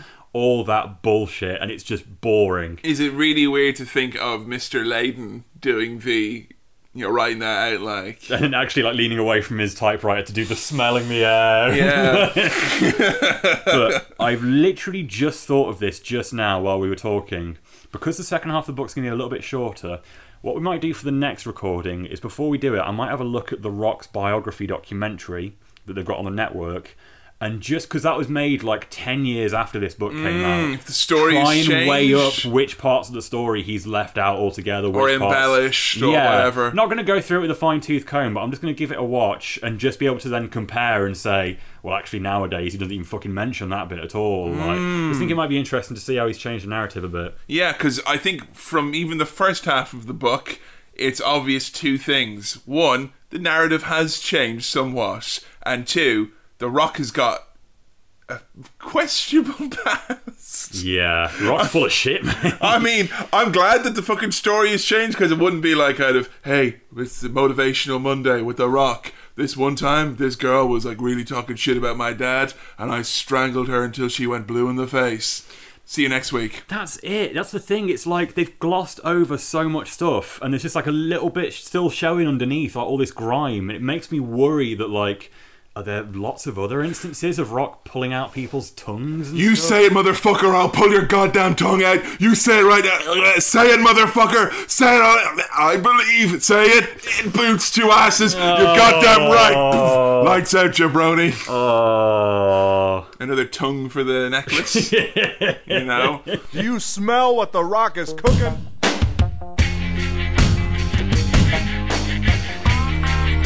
The Rock says... Greetings there, once again. Back in the book club with Adam Bibelow. Should we start calling this Bibelow's book club? Or the Bibelotech? Oh my god! Yeah, it's gonna be a good episode. You start off by like, oh man, we should have branded those other three. Like, I'll tell you now, that's just brought back all the memories of every fucking German class, year 7 to year 10. Anytime Bibliotech came up, and every person in front of me just when they turn around over their chairs and just do that. Just stare at you like... Say the line, Adam. That's you, that is. Biblio. Adam Bibliotech. Yeah! Alright, yeah, the Bibliotech is now open again. Get your library cards, because the Bibliotech is a... the Bibliotech sounds great, though. It sounds like you kind of, Adam Bibelow lost a Loser Leaves Town match. You come back as the third man in Techno Team 2000, like, That's the name of my gadget review channel on YouTube, Bibliotech. Yeah. How you doing? I'm good. Yeah, I'm excited to get the rest of this out of the way with. A little bit of time in between these two reviews. It's been a fair while, and that means that because, as you may have remembered, in the last recording I said that I crammed the whole book in 1 week. Yeah, you did. And because we've left it a good 5 weeks since that recording, I've had to sort of re-skim through. So as if, first time wasn't bad enough, baby, I've been over it again, just to have another check. That's fucking harsh. That's like having to read over the blurb at the back of the book to fluff your way through a book report. Like, it truly was a good night for Mr. Tom. Like, I do like as well a little bit behind the scenes kind of info there. Like, executive producer Adam Bibelow, brackets creative control Adam Bibelow, like literally halfway through the last episode, The Rock says, he's like, yeah, it's going to be a two-parter, and we're gonna put a pin in it here now. I'm sick of talking about it. I'm pissed, I'm done, like. And I was like, yeah, cool. So if a part 3 is coming out of this, you've officially tried to get too many glasses of juice out of this fruit, okay?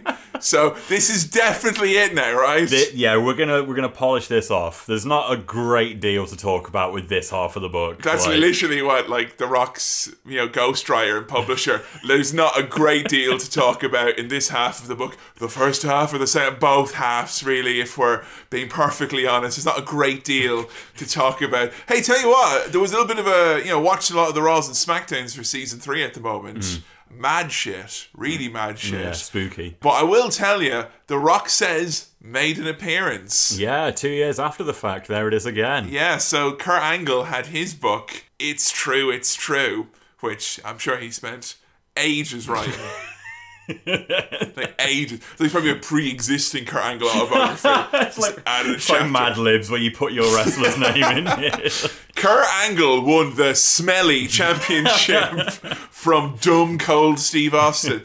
So yeah, he shows up and he's like, "Oh, I got a book coming out, and you should write a book someday, Rock." And I was like, did a spit take because I'm like, have they literally forgotten like a year and a half later? And just retconned the book. The Rock's like, oh, actually, The Rock already wrote a book. No, you didn't.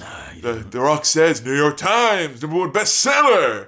You know, he does that 2001. The Rock says New York Times. Got to zhuzh it up a bit, mate. Exactly. Make it sound more exciting. Lights out, match. He's still got 20 crates of these in his garage he's trying to flog, so he wants to try and zhuzh it up. So he says to Kurt Angle that maybe one day Kurt will become a New York Times best-selling author, like, so. Does that ever happen? I think It's True was in that kind of lull period where where books were still doing well enough that a wrestling book coming on wouldn't automatically put it on the top of the charts.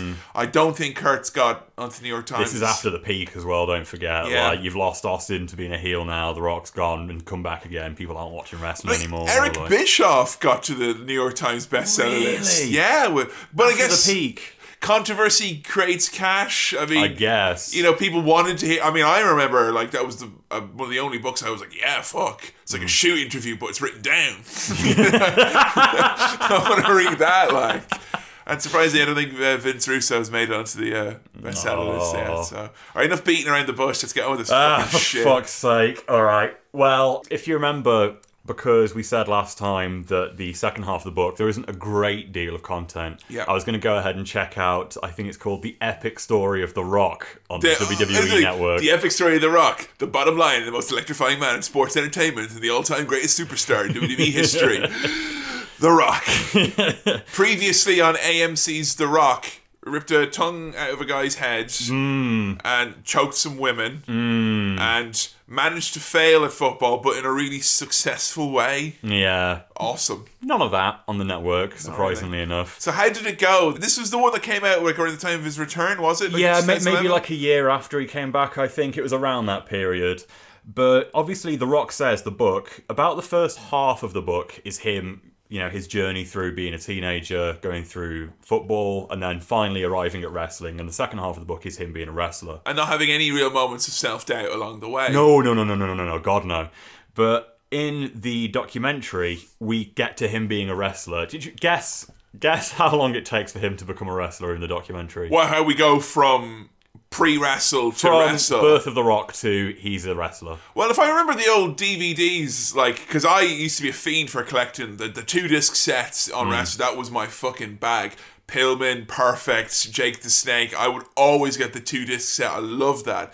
And almost always the first chapter was, before they became arrested, they were like a footballer or some shit. So I'm going to assume like 5 to 10 minutes. 8 minutes, yeah. Wow. You're right in there with the correct ballpark there. So really, as a comparison between the book and the documentary, there's not a lot to go on. Wow, that's a bit of a shock because he really lays it on that, like, these days it's them's the years that made The Rock. Yeah, I know. It's like that's his formative years when he really went through those hardships, and that's what the book lays on thick. Is that like, obviously his wrestling career is pretty immaculate, so we have to focus on all the hardships in his earlier life. Yeah, yeah. None of that in the documentary. The famous story, The Rock, he had nothing but 6 dirty mattresses to his name. And then he had to go fishing through a dumpster to find a dollar, just a single dollar that he could have,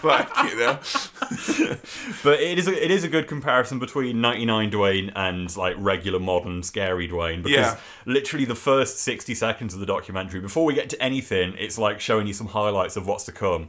And all we get is Dwayne going, the truth is The Rock never left the WWE. And then saying things like, I just wanted to prove that I could have a career of my own outside of wrestling. And the last one, my favourite one, I never wanted to leverage my position in wrestling to become a Hollywood star. That's not what The Rock wanted. I mean, I'm sure he thinks that. Yeah, I love that they literally 60 seconds at the very start get this all out there. That's that's how it opens, Kevin. Oh, with him shit. like, let's set the record straight away. I'm not a sellout. I've always been in the WWE. I'm not a jabroni. I never left. I want to thank you. I love you. And I'm said never I loved leaving you. again. Didn't I say I loved you? I said it. I told you. I had it written on my hand. I love you. Like, I have completely... That's like a Bernstein Bears moment, because I had that fucking DVD. And I remember kind of going, I like the bit where he referenced that. And I thought it was like right in the core, right in the caramel of the documentary, like right in there. He kind of comes out with this moment, it's like right in the fucking literally, start. yeah, front and centre. So, yeah, there's not really a lot to say about the contrast between his upbringing in the documentary and his upbringing in the book. We certainly don't see him strangle any women. He doesn't try and pull anyone's tongue out. Does he talk about his dad? Little bit. I mean, we get the usual WWE, Rocky Johnson was part of the first African-American tag team. You know, the very quick spiel. Here's what you need to know, like... Danny, his ex-wife, appears in the documentary a lot and has always got a big smile on her face and speaks really highly about Dwayne. She's like his manager. I know she was his manager after they split up still. Yeah, so clearly a very good relationship after the fact. Like, and again, something that you hit on that the book didn't really emphasise about his dad being against The Rock being a pro wrestler. In the documentary, he tries to persuade Dwayne. He says, he wanted to become a wrestler. I tried to persuade him not to do it. But he had his mind set on it, so I trained him.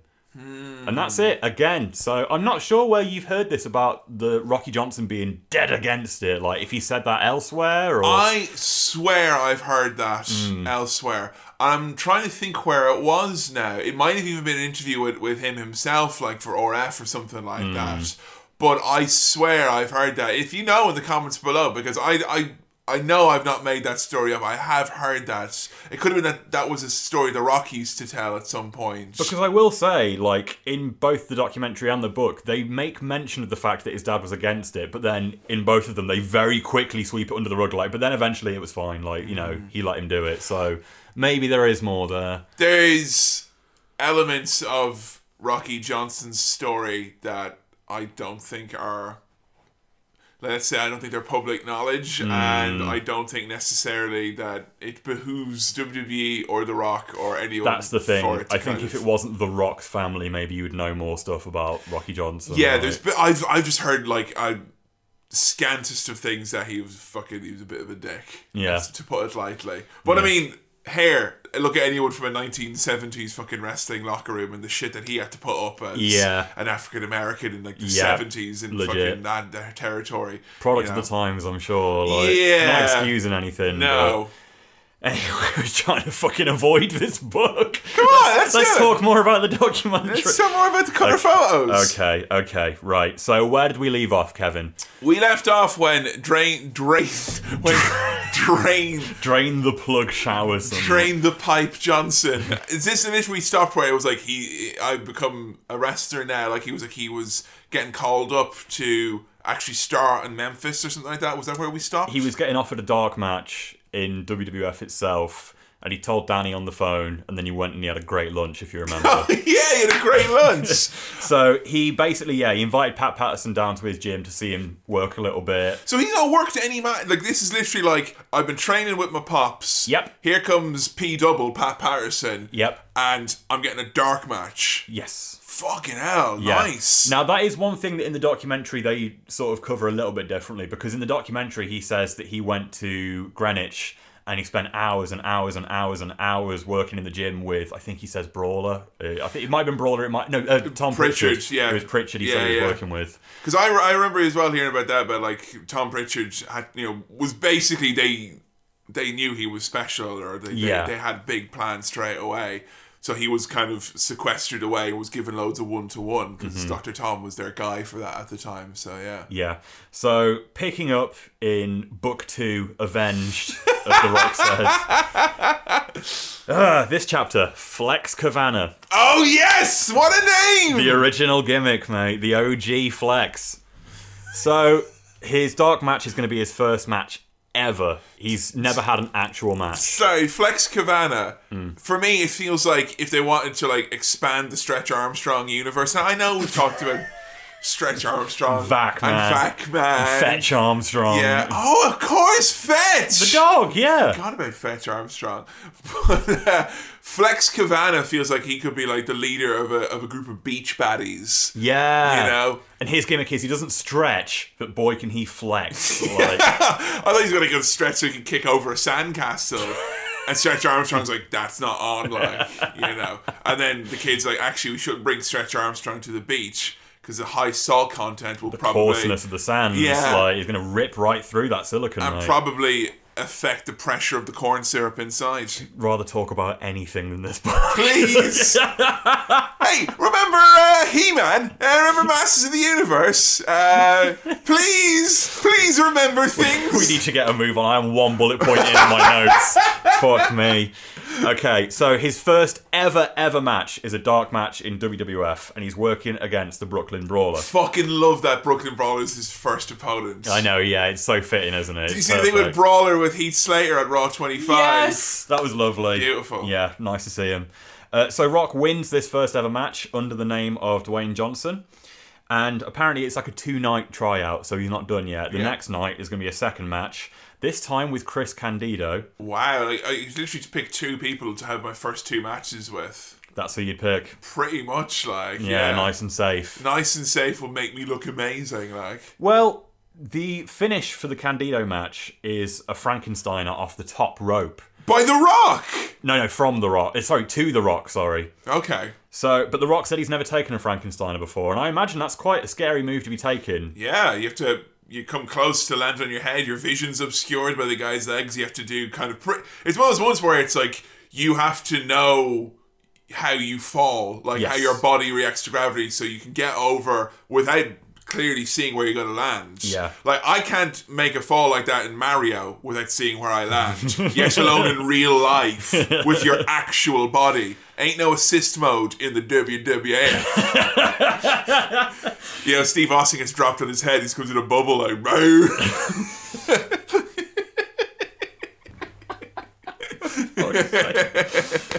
Come on, talk about this book. So he's never taken a Frankensteiner before, much less one off the top rope. But wouldn't you know it, Kevin? For fuck's sake. The kid's a natural. I'm so fucking sick of this. So is he literally it would have been scary, except I'm really good. How does he get about phrasing that? Let's see if I can find it specifically. As far as I know, he's just The Rock's never taken a Frankensteiner, much less a top rope Frankensteiner. Because he's still in the regular font here. He's not assumed the role. Oh no, don't worry. Of the Dark Passenger. I'll let you know. I'll let you know when the Bob in him comes out through the different font. For someone who had never even tried a regular Frankensteiner, it had the potential to be a disaster. I never told Chris of my inexperience. That's terrible. He never told Chris of his inexperience. How does he not know? You should probably let the guy know that you've never taken this dangerous move. Someone should have told him. Any trepidation I might have had, I kept to myself. I knew that we planned a good match and we could pull it off. It'd be one step closer to achieving my dream. To be candid, I was not lacking in confidence. I believed even though the Frankensteiner was new to me, I was capable of performing the moves smoothly and safely. So literally, yeah, he's cocky Rock. Like, he doesn't even tell the guy that he's maybe not taken one of these before and he could be a little bit nervous. Like, that's a fairly newish move, and The Rock wasn't into wrestling at the time. So if someone went into my ear, I'm going to give it Top Rope Frankensteiner, I'd be like, what? Yeah. What's that? Like, because his dad ain't teaching him no fucking Frankensteiner. No! And his dad's the one that's training him, like. Also, a Top Rope Frankensteiner is in no way more dangerous than a regular Frankensteiner, because a regular Frankensteiner is literally like, they jump up. You know, Scott Steiner used to, it's a standing Hurricane Rana. Yeah. Which means you have to flip over full body super quick, and that one is the one where people land on their head all the time. You're so close to the ground already. Exactly, you've no air to kind of flip yourself. Yeah. It's just bam, broken neck. Well, the kid's a natural. Of Kevin. course he is. Not like Chris Candido, like, you know. So he gets signed, obviously, because the kid's a natural, and they send him to developmental in Memphis, which is the USWA, United States Wrestling Alliance. Oh, so that would have been Jerry Lawler, who's pretty much his hotbed at the time. That would explain something. He rebrands himself as Flex Kavana when he's working in Memphis. And yeah, interesting you should say it's Lawler's territory, because one of the programs he works there is The Rock and his tag team partner, Brian Christopher. Wow. Taking on Jerry Lawler and Bill Dundee. Fucking hell, what a team. Yeah, what a feud, mate. Team Bad Memphis Memories. Like, you know, Team Memphis has a dark and twisted fucking past. Like, Team fucking Paid Off Witnesses. Like, you know. Jesus. Easy money. Like. Oh, God.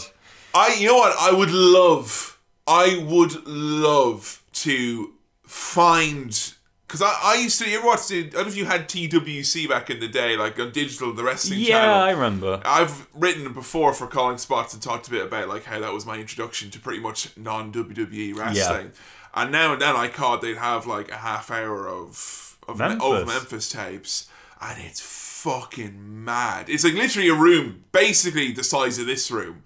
Probably like 4 times as many people as are in here at the moment. You know, me and you are the only people being here. And just like this long, weird wrestling show in front of like 10 people who are all just sat down like in little chairs, like in a little studio. Yeah. Like not and the ring takes up like 85% of it. Right. And there's like Jerry Lawler coming out and he's going to wrestle a fucking dragon or some fucking shit. Like, and Lance Russell is there saying like he's about to go into catatonic state. He's so bored. And there's been constant rumors about it showing up on the network, because I think Jerry owns some of the rights, and Jimmy Hart owns some of the rights. The rights are kind of, not only Lance Russell's family owns some as well. The rights are kind of up in the air. Yeah. Jerry wants it on the network though. Do people want it on the network? I fucking do. Like, because you get to see like Flex Kavana, like Kurt Angle, like he goes. Yeah. The guys who they thought were gonna be stars. USWA was their finishing skill, because USWA had big names like Jerry Lawler and stuff like that there. It also had weekly TV, and it was also shot in a studio, so they was there to learn the cameras and all that shit. So you got sent there if it was like, you're going to be on TV. Yeah. As opposed to like OVW and Heartland, where originally... It might work out, it might not. Like, yeah, you're not... You going there doesn't necessarily mean you're going to be on TV. Yeah. So fucking hell, like some of Flex's stuff. Yeah, I'd love to see The Rock on like a really shitty, like Eric Andre looking public access wrestling show. Like, I'd actually really want to see that myself now you've said it. And now I just want Hannibal Buress to commentate on weird Memphis wrestling. Yeah, love that. Like, I saw Hannibal Buress. He did his he did commentating on weird wrestling clips with Cole Cabana in the Edinburgh Fringe. Yeah, that was a while ago, wasn't it? Yeah, it was like me and like 20 people in a room, and Hannibal Buress, who was really drunk and really, really jet lagged, and he had never seen any wrestling in his life before. And Cole Cabana showed him a clip of the evil Doink the Clown run, where he had a double, like, beat someone up, he'd pull out his fake arm, you know, pretending to have a broken arm, and he just said, "Get that clown ass motherfucker out of here," and fell off his chair laughing, like, tears streaming down his face. I always get the feeling that Hannibal Buress and Billy would be best mates. Yes! Like, they're absolutely. so similar. I love them. So he was in Memphis for 6 months, and the 6 months that he was there, he said he worked in barns, car dealership forecourts, and carnivals. Wow. So, get paid in hot dogs. Yeah, very quick 6 months of paying your dues. Like, let's put you in the shittest venues possible so you can say that you've done it. Like, and this is like, what, 95? Do we actually have a time for this? You know, Because like, if he's like if you're saying he's 6 months there and then he goes straight to WWF because he doesn't go anywhere else, and he debuts in WWF at Survivor Series '96. That means that it's literally, this is 1996, this is like summer. It must be, yeah. The book doesn't always paint very clear timelines. Like, occasionally they'll drop in a year. Like, in 97, I spoke to Jim Ross. God, imagine how difficult it would have been to ghostwrite before Wikipedia. Like, Legit. You'd have to phone The Rock up every time you needed something, and he ain't taking no phone calls. Yeah, I bet that, who's the fucker who wrote this? Joe Layden. I bet Joe Layden is like, give me another go, Rock. Give me another bite of that apple. I'll give it a proper go at Wikipedia now. So he goes back to WWF again for another dark match to sort of see how he's got on after 6 months in Memphis. This time he's working with Owen Hart. Oh, fucking brawler Candido, Owen Hart. Legit, like, they know that he's the guy. They're putting him, they're softballing him with these. He ain't working with no acolytes on his dark match. And your next opponent is X-Pac in a DeLorean from 1999. Like, you know, in he comes. Like, now, apparently at the time, Owen had a broken arm gimmick, but The Rock wasn't made aware that it was a gimmick. He thought it was a real broken arm. So apparently all throughout the match, Rock was avoiding that arm and trying to be really soft on that arm. And apparently Owen like busted a gut laughing like in the ring when he realised what was going on. I love that because if you're playing this as like kind of, it's like an RPG or something, you know, if your first kind of 3 matches and whatnot, and then the third one, it's kind of, you've done two bosses, 2 matches now. The third one now, it's like kind of like Owen Hart and a little Joker face, like, I'm going to play a trick on you in the ring. Oh no! Like, sometimes wrestlers will do a rib on you, and the rib is in bold and it's added to the action guide. How he teaches you the new mechanics. Like, that's what Owen Hart's there for. He's a tutorial giving motherfucker. And then after the match, Owen ribs The Rock by telling him that he went and told Vince that The Rock was the shit. Like, with apparently like the plainest face, like, oh yeah, I told Vince you were fucking dreadful to work with. I love you, Owen Hart. Yeah, Rock was like heartbroken. Oh my god, that is brilliant. I love that. The first time he's met the man, and he's already winding him up something rotten. Like, because he already knows, like, straight, like, he'll be fine. Like. Yeah, he's gonna be one of the guys. Like, I can take the piss out of him. So he gets moved to the main roster, and as we all know, he debuts at Survivor Series as Rocky Maivia. God, so Flex Kavana, like, didn't really give that gimmick enough time to breathe, I don't think. Again, it's stuff like, if I'm honest, I wish this book was a bit more like the documentary and that it just sort of sped through those boring football years and spent a bit more time telling stories from Memphis, because that's what this book lacks, is stories. It just tells you events.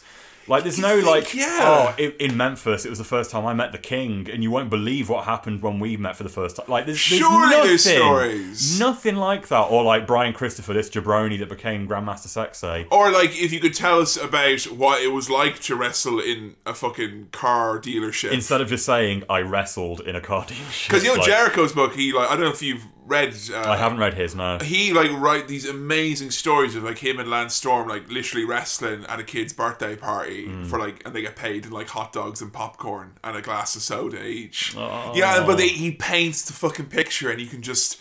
You're there, you feel the fucking desperation and the embarrassment of being someone who's trying to do their craft in this really awkward environment. Like, it's like when me and Billy did stand up for a 40-year-old's birthday party in their front room, like, just like, you feel for it. And I think that would make The Rock more human. Absolutely. Because in my mind, I have this kind of idea that, like, these men in dark suits opened up a limo and brought The Rock in this hermetically sealed bag. It's like, open him up, like, right, go out, wrestle there. Don't look at the people, just go out and do your thing, like Flex Kavana. All right, in you go. Right, back to Stamford. You know? Don't look Jerry Lawler in the eye. He'll turn you.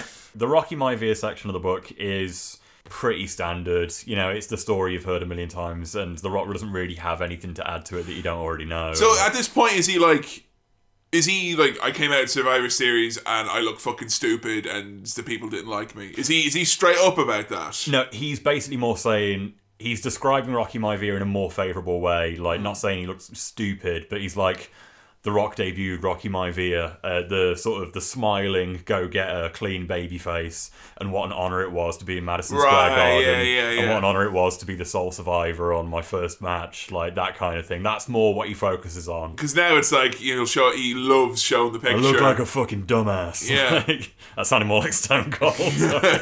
Bottom line is, it sucked. Austin Maivia wasn't getting over. Nothing too insightful here. Once he's given the Intercontinental belt and he gets a bit more of a push, you get the Die Rocky Die chance. And Okay, so, like, at what point is he reckoning that this ain't working? Like, because it feels like he's just kind of... He's a bit ignorant, if you think, because Rocky Maivia was dead in the water from the word go. Like, yeah. Everyone hated it. The way the book describes it is more like, at first, here he is, and then he gets a bit of a push, he wins the belt, the Intercontinental belt, and then people start turning on him and they don't like him. He doesn't really piss on the gimmick so much as just like the fans weren't digging it. It wasn't genuine, you know. So does he kind of point that as it was my fault, or it was like kind of like the fans grew sick of me because my gimmick is kind of stale, or was he more like, oh, actually the fans are just being unreasonable and Rocky Maivia was awesome? He definitely doesn't say Rocky Maivia is awesome. Let me just double check, because I'm honestly not sure if he pins the blame on himself. So what he says is, the way he justifies it is that Rocky Maivia was being forced down people's throats. So necessarily it doesn't matter if the gimmick was good or bad, it was the fact that it was being forced upon people that made them turn against him. So really, I guess he's blaming the office, if you want to look at it that way. But he gets a knee injury and he's going to be out for 8 weeks, and he tells JR that he wants to rethink his character, like maybe this isn't working. Have you seen any of The Rock's matches from around that time? I honestly haven't. I've not seen any of the Rocky Maivia stuff. It's really interesting because 6 months, like you wouldn't know it. I'm not saying he's good by any stretch, but you know, I don't know if you've ever seen in NXT, like if anyone's ever like popped on screen who's only been doing it for like, you know, like, you know, the big lads kind of, they break out, it's kind of, you know, in 3 years' time, maybe this person will be worth something. Like, you ever see when Baron Corbin, like, when they first brought him out as a jobber, it's like, Jesus, like, this guy can't fucking work for shit. But, like, you didn't get that from The Rock at all. And I can see why they were like, yeah, let's fucking push him, because we've got all, like, he has a killer, like, he's a fucking killer charisma and a killer look in terms of he looks like a fucking star. Yep. He's a thoroughbred. He's got history in the business. He is young. He's young. Mm-hmm. He's so fucking young. And he's this good after 6 months. You really can kind of see what, and of course it's 1996 where everyone is pissing on this product and everyone's this is like Nash and Hall have just fucking left. They're starved. They're starved. Like, big guys. So I don't really much more, you know, people always draw the comparisons with Roman Reigns, where like you think like Roman Reigns actually, there's lots of working against them, and they kind of maybe should have picked up on the hints a bit more. Whereas for them looking at this, with the knowledge they had then, because they never really had pushed someone like that quickly with that little experience before, of course, why not? Yeah, you that's know? So true. And again, yeah, like you say, it's different with Roman Reigns, because I feel like when they decided they were going to do that with Roman, they had ample choice of guys they could have picked on the roster to be another big top guy, like... Whereas The Rock, obviously, they only had a few guys on the roster that could be considered stars at that point anyway. Like, I don't know, they were right to push him heavily, but obviously they had no idea what the fuck they were doing with his gimmick. Yeah, I think they just didn't realise that fans didn't want that, like, hokey shit anymore. I mean, you've got, like, Kevin Nash and Scott Hall tasering and spray painting people, and here comes fucking The Rock with literally the big... Hey guys. Everyone, like, ugh. Yeah. So he's out for 8 weeks with his knee injury. He's going to rethink The Rock's brand. The Rock's ass. We get a very brief 2-page subchapter where Rock marries Danny, and they get married. It's happy. It's a lovely day. Yeah. She is love of life. They have a kid together, don't they? Yes, they do. I always forget about that. Always forget. He never, ever, ever mentions it. Him and Austin never mention their kids. Austin, yeah, he talks more about his fucking truck and his dog than he talks about his kids. Yeah, I mean, a kid's a kid. Like, Hershey's a wonder dog, though, isn't he? Like, so. Oh, wait, no, Hershey died. Oh. God. Maybe his kids will get a little bit more of a look in now, like, kind Damn of. Mate, buy a new dog. Actually, no, Hershey, when you're buried, I've made arrangements for me to be buried alive alongside terrified husband. His big ass dog shaped mausoleum, like. Jesus Christ. So he returns back from his injury, and JR says to him, "We want to turn you heel. What do you reckon to that? I'm going to put you with the Nation of Domination." God, fucking JR, just like, what a fixer. Yeah, legit. JR is just the man to talk to if you're not getting on well with your character or your gimmick. He just sees where the logic is. And I wish Because I can't think of anyone in their current backstage crew that you could say that about today is like, oh, he's the guy that always sorts them out. In NXT, it's Triple H. He's the guy you can imagine saying... Or Regal. Or, yes, the character. Anyone in NXT saying to the guy, your character's not working. How about let's talk about this together and let's try and figure something out. Oh, that being said, though, you kind of look at NXT Breaking Ground from, 2.5 years ago, and Alea's there, I don't know what my character is, and Willie Regal's like, yeah, we need to work on that, and then you see her on TV, and you're like, well, did you? Because it doesn't seem like you've done that. Oh, so you just do the gimmick that Willie Regal says was confusing and doesn't work. Oh, okay, cool. Guess it works now then. All right. So Rock's enthusiastic and he agrees that he wants to be a heel. Joining the Nation seems like a good thing to do. I want to get with Ahmed Johnson and I want to be a part of that clan. I want to be part of the cool group. I want to be part with Crush and PG-13. Oh, jeez, the pre-Attitude Era Nation of Domination. The Rock, hey, I just want to say, Bryan Adams, I think you're going to do big things in Chronic. Ooh. Never got that Chronic Rock program that we wanted, did we? Oh, Jesus Christ. He makes it very clear to Russo, he talks to him and he makes it very clear that he wants to verbalise that him joining the Nation isn't a race thing. And he just wants a bit of time on the mic to make that very clear. Yeah, I think that was something the Nation sorely could have done with a number of times, is them kind of explaining what the fuck it is they're all about, because they pretty much very strongly said it is a race thing. Yeah. How were you meant to interpret it differently? They were dressed as Black Panthers, they would do that big, salute. Yeah. It was clearly framed as a race thing. But you ever see some of the promos in 96 that Farouk was doing? No. It's literally it's because I'm a black man and the white man is holding. Oh, so that is about race then. They pitched it straight up as a race thing. Absolutely. Yep. So yeah. Well, The Rock didn't like that. He wanted to make it very clear that him joining the Nation wasn't a race thing. And this isn't a really big deal, but it perfectly illustrates how The Rock tells a story differently in the two different formats. Because in the book, it's basically, I went and I talked to Vince Russo and I said to him, I want to vocalise it's not a race thing. And Vince said, yeah, sure, we'll do a promo. But in the documentary, it's I looked at Vince and I said, I just need one chance to speak my mind to the fans. Just 30 seconds. If it's nothing else, just give The Rock 30 seconds. Yeah, and I don't think he really knew what he was in for. He tries to reframe little things as these magic moments that really made The Rock. What Vince is there going, a guy with 6 months training who's been groomed for a top spot, give him 30 seconds on the mic with his big return and heel turn? Jeez, I don't know. It's highly unorthodox, Rocky. Yeah, I mean, in real life it was probably well, yeah, we were going to give you that anyway, mate. Only 30 seconds. Mate, you're fucking big pro. You're going to be our top guy. Fucking talk for 5 minutes. So that's when he does that famous promo where he's he turns on the fans. Yeah. Rocky sucks. The Rock may be a lot of things, but sucks isn't one of them. Which grammatically doesn't quite sit well with me, but it's fine. It's better than buy a lot of things. It's a good heel turn anyway. Yeah, and I like that he becomes The Rock in that promo as well. Literally, that's when he refers to himself as The Rock. Yeah. And that's when he changes to The Rock.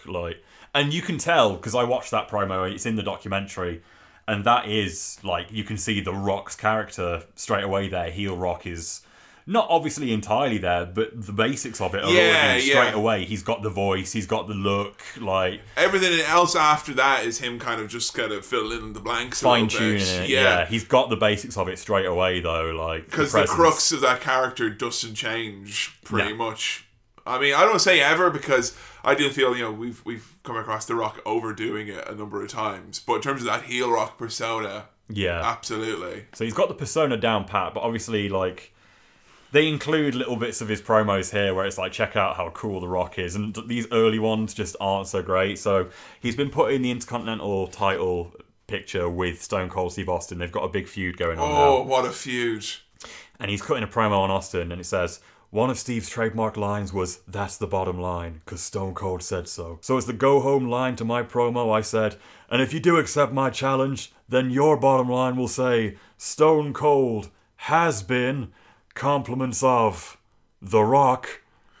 Boo. Which, I know I'm nitpicking, but that's not nitpicking, that's crap. A 2013 Jerry Lawler, maybe next week you won't be here kind of diss. What? Just leave it out of the book, Rock. Next chapter, The People's Champion. Hang on a second, before you get to the next chapter, isn't there a part I remember from the book where he goes, You see, The Rock was Dwayne Johnson with the volume turned, different font, way up. I don't remember any. Oh, you're right! Yes! There it is! Yes! Literally, there's. Because my first note for this new chapter is The Rock's font has now arrived. The Rock's font. But you, fucking childhood Kevin with the more perceptive eye than me currently.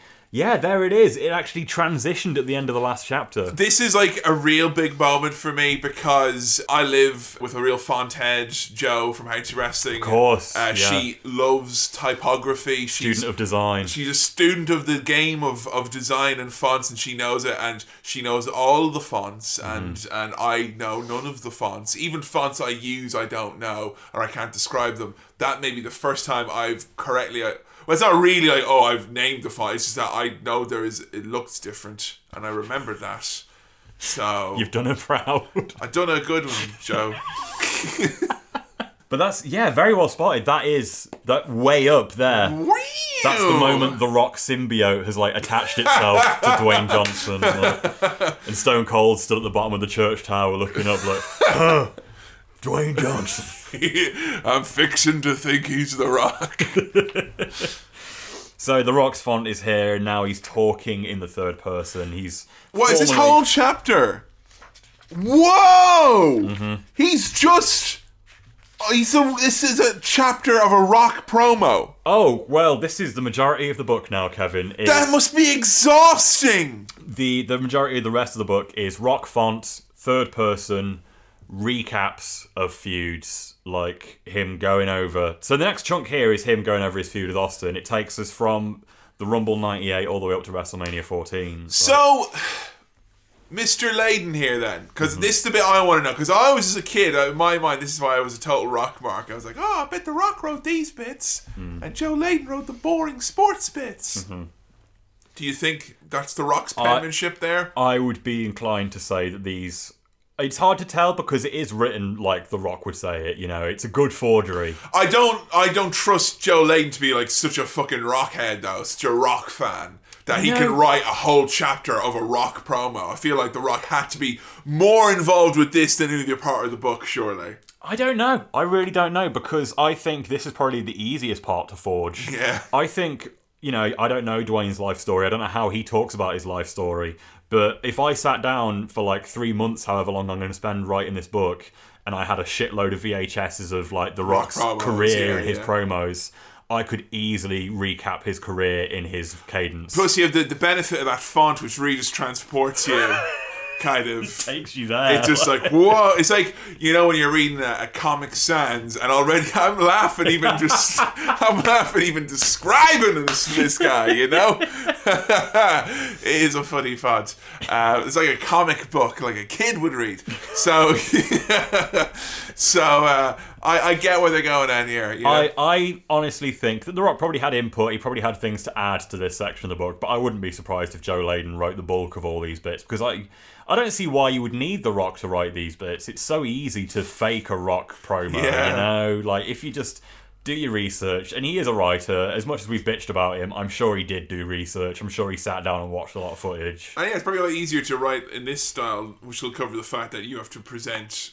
Because, no one knows, not even Dwayne Johnson, knows what he thinks about growing up and all that. That's why it's just a listing of events, not experiences of how he felt and what actually happened. It's quite easy just to masquerade as like, it's a fun Rock promo. We all know what The Rock says. Exactly, yeah. The Rock says. That's what The Rock says. An entertaining read it does not make. Though. Oh, dear. Yeah. I loved this bit as a kid. And it's actually a lot more of the book than I remember. It's a solid third. You're right. As a kid, because like I said last time, as a kid... I would just skim through these parts of the book because it's the bits I knew and it's the bits I could visualise, and it was like I didn't have these shows on VHS, but I could read about them and imagine them watching them. Like, I remember a friend of mine, a kid, who got Mick Foley's book, and because he had gotten this as well, and he's like, I just skipped to the bit with The Rock's, where he talks about The Rock, like, and as a Rock, okay, get that, yeah.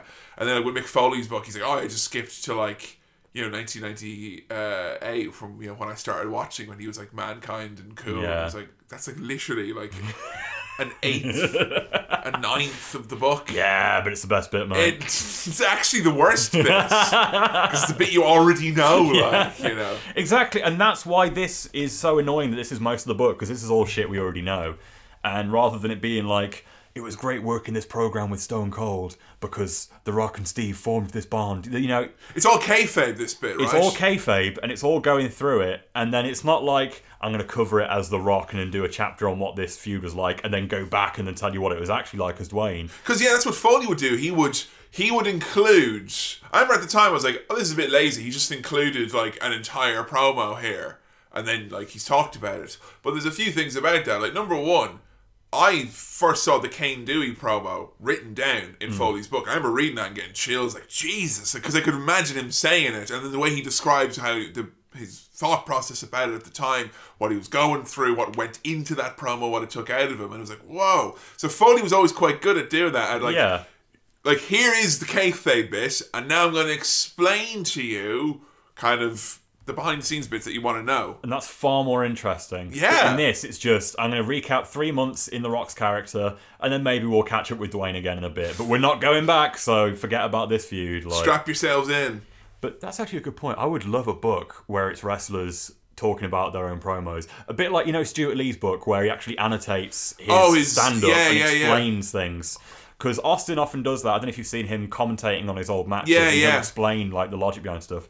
I would love to see more stuff like that where wrestlers go through their promos and explain like, this is where the inspiration for this came from. Or the storylines and stuff like that. I mean, Jericho and Foley, I really think that's why they're the two best at that, because they do that. Yeah. They explain the promos, they explain why they, where they took influences from. Whereas The Rock is almost like he's quite protective of the fact that, hey, this is awesome, and I'm really good at doing this, and it's quite unique. I mean, I don't know, for instance, who The Rock's influences are. No. Like, he doesn't mention in this book, or ever, like, who was the promo that The Rock would watch and be like, fuck yeah. I know he liked his dad's promos, he's mentioned that. But was he like a big Ric Flair fan, for instance? Was he like into Hogan's promos? Like, because he's great at it. Or is it just the case that The Rock, didn't watch that many and was just awesome and he's unique and there you go. What they always make out in the book and in the documentary is that The Rock's charisma and The Rock's promos came from his football days. And they always make out like the Miami team, they were all such boys and so charismatic. Like, it all came from there, baby. There's a nice big section here where he talks about the significance of the Brahma Bull and how tough a Brahma Bull is and how it just pisses on the competition and everything. And I only like that. Is it a Brahma Bull? Is like a bull that like has like a really bad bladder? Because remember near us there used to be a dog that would run up and down the alley pissing and shitting everywhere. Brahma dog just fucking marking its territory because it's terrified. But I only like that because he's covered that fucking tattoo up now, and he just goes on about how important this tattoo is and how much it means to him. Yeah, he has he's kind of did it. Because when he has this new tattoo, it looked like it was kind of like an Animorphs type of thing. Yeah. Like the bull became like a demon. I loved, there was one of our followers on Twitter put it absolutely perfectly where he shared the photo of The Rock's new cover-up tattoo and he put, and with that, the last shred of The Rock was gone. There is only Dwayne left now. Which is so, like, that perfectly sums him up. Is. Like, he is purely Dwayne now. No longer is he The Rock. So, we've arrived at WrestleMania 14. I knew you'd like this bit. So that's beautiful. That's where we started our exactly. Career. Now, I remember in our first episode, we were very high on the whole angle with The Rock and Ken Shamrock. Yes. It was such a weird angle for WrestleMania. His promo with Jennifer Flowers was really funny. I bet you'd love to know what it was like for The Rock to work with Ken, wouldn't you? Please. No, you're not going to find out. What the fuck? Written in The Rock's point of view, of course. I do remember he said that Ken Shamrock's music sounded like it was Sesame Street. Sesame Street meets... Oh, fuck, what is it? It's not till King of the Ring, I think it's later. Yeah, that'll be later on. Yeah, he makes fun of Ken's music, which is uncalled for. That is great fucking music. Yeah. Sesame Street. But I made sure that I put a big circle around this bit because I knew you'd enjoy it. The Rock receives an interview request from none other than Jennifer Flowers. The one and only. One-time side dish of the people's president, William Jefferson Clinton. Essentially, Jennifer wants a piece of The Rock. She wants a big piece of The Rock, if you smell what The Rock is cooking. And you can't blame her one bit because, after all, The Rock is the one who told Bill, hey, listen, man, you can't be silly. you gotta cover your willy. Wow. The Rock using the word willy has really made my day. Now, I don't know if it's the platform for me to say it, but the word willy I find really funny. willy is one of the best terms you can use for a penis because it's so childish and no one outside of England ever uses it. So when you hear it, it's like, oh, it's a joy. Willy. Music to my ears. The only other one that I find is like Mickey. Like Willie and Mickey are very funny, and they're weird because like if I say them, I don't find it funny. Like usually with funny words, like I love saying funny words, but if I hear other people say the word Mickey or Willie, like, it's just really funny to me. And The Rock saying Willie.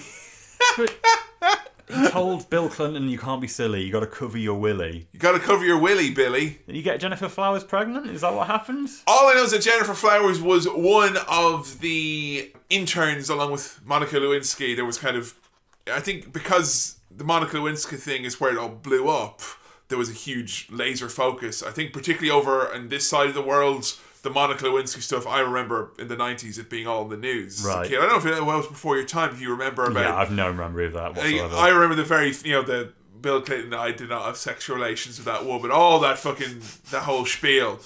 But Jennifer Flowers, either I was too young or it hadn't blown over here at that point yet, but she was, again, another woman that was involved with sexual misconduct, let's say. That's with all Bill I ever Clinton. find out about her, though, is that she was involved. Like, I think and even here he calls her a side dish of the president. Like, I think what it was the fact that there was a stuff with her, but then because with Monica Lewinsky there was all the salacious details, like she'd given him like allegedly oral sex in the Oval Office and all this stuff, and I think she was a much bigger star in the eyes of the tabloid gutter press that wanted to kind of... And I'm by no means excusing Bill Clinton's behaviour, alleged or otherwise. You know, the guy's done some fucking shady shit.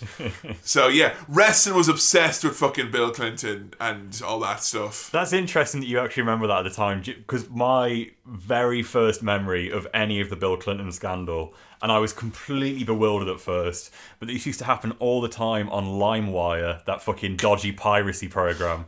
I would download like single MP3s, like Queens of the Stone Age songs and stuff illegally.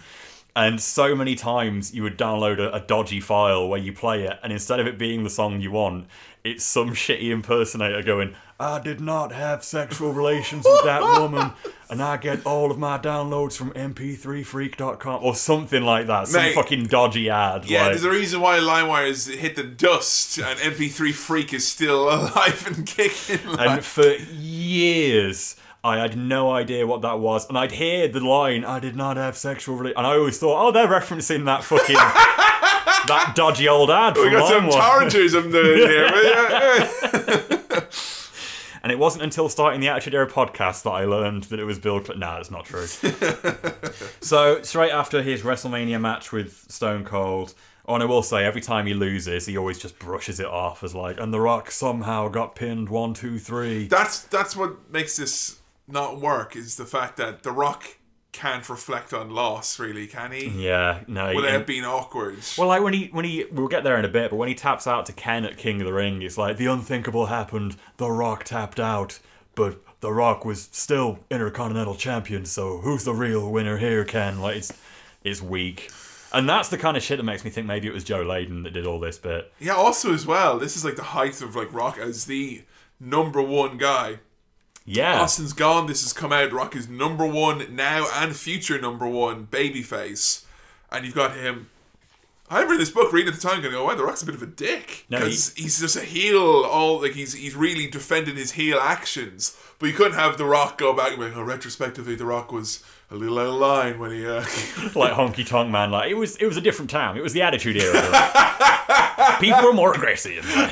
He used that, didn't he? He did. Like, sorry, yeah, for anyone not in the know, there was that famous Honky Tonk Man U-shoot, the one where it goes really hard against Brett for having a stroke and having to go at Goldberg and everyone. Yeah, what's his name? Sean Oliver. He's sat there like he's at a fucking funeral for someone he's wronged. He's so awkward, like, oh, Jesus. And that was filmed in like 2006, 2007. Yeah. And then he did one years later where he's really smiling, he's got like a little bottle of Sprite and he's in a good mood.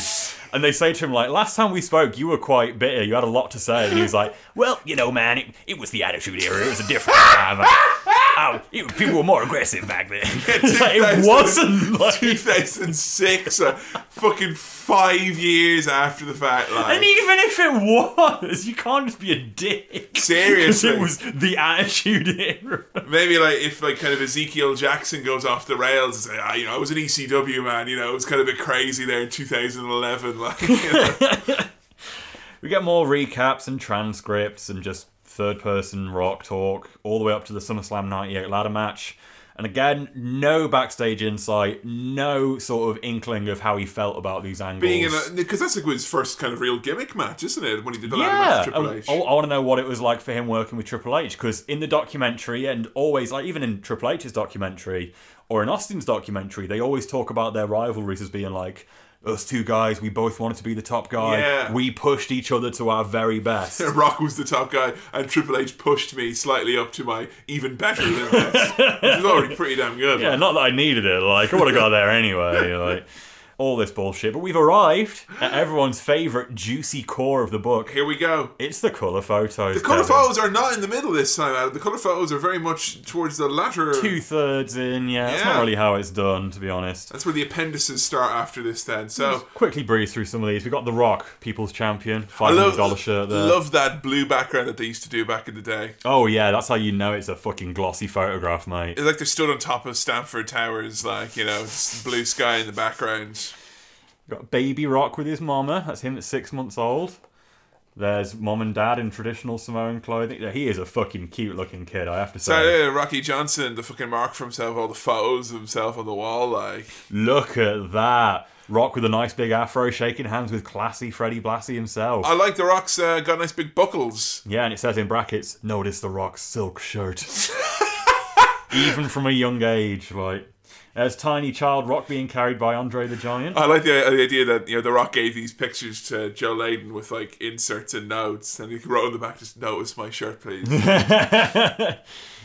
There's a really heelish Rock standing with his title over the bloodied Mankind after the I Quit match, where he's just murdered him. Oh. Look forward to getting there in the book, Kevin. Rock got home early that night. It was great. No commitments. Just nice. I had a great lunch. Get the Rock beating up Bret Hart. Rock, this is interesting. He's got his hands raised with Shane McMahon in a referee's outfit and Vince McMahon. This is the Deadly Game. This is Rock, solid, disgusting heel turn. Before he gets beaten up by Stone Cold Steve Austin to send the crowd home happy. The Rock becomes the World Wrestling Federation champion. Nothing else to it. Wedding day Rock. Rock and his mom in Hawaii on holiday together. Nice. He's kind of dressed like The Rock in that picture as well. Some generic shots of him in the ring. If you smell what The Rock is cooking, fighting Triple H on top of a ladder. These confused the hell out of me as a kid. We've got two big, massive photos of The Rock. Both of them, he's got the smoky skull belt. Oh yeah, that's from around Backlash '99 time after he nicked the belt. That's exactly it. Yeah. And I remember as a kid being upset by this because I was like, why would they put photos of him with Austin's belt? He should have had the one with the Brahma Bull that I would see advertised on the back of my action figures. You could buy the kids' version of it. They were going to do that for him, yeah. You could buy the kids' version of it. I didn't know that. Yeah, but they never actually went through and made the... Maybe it wasn't the kids' version. It might have been one of the adult replicas you see advertised in WWF magazine. But you could buy it. I know that even in the Attitude Era, they were going to do it. And they was like, no, let's not, because she's going to devalue the belt. Which says a lot for restraint in them. Because they're like, no, let's not have this very marketable thing. Yeah.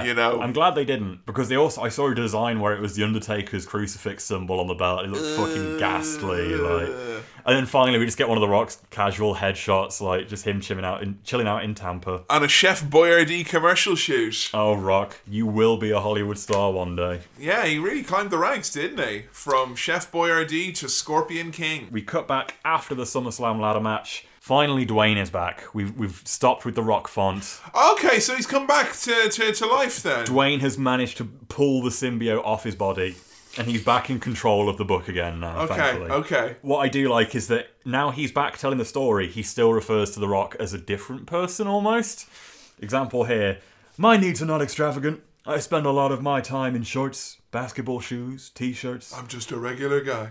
But The Rock likes his clothes. The Rock needs his $500 Versace shirts, his $300 shoes, his Rolex watch. So, that's how you justify spending all your money on things, is because The Rock needs it, not Dwayne.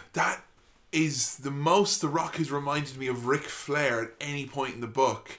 Because Flair writes in his book about how he kind of could justify to himself the lifestyle that he led. For the character. It's the character. It's the nature boy.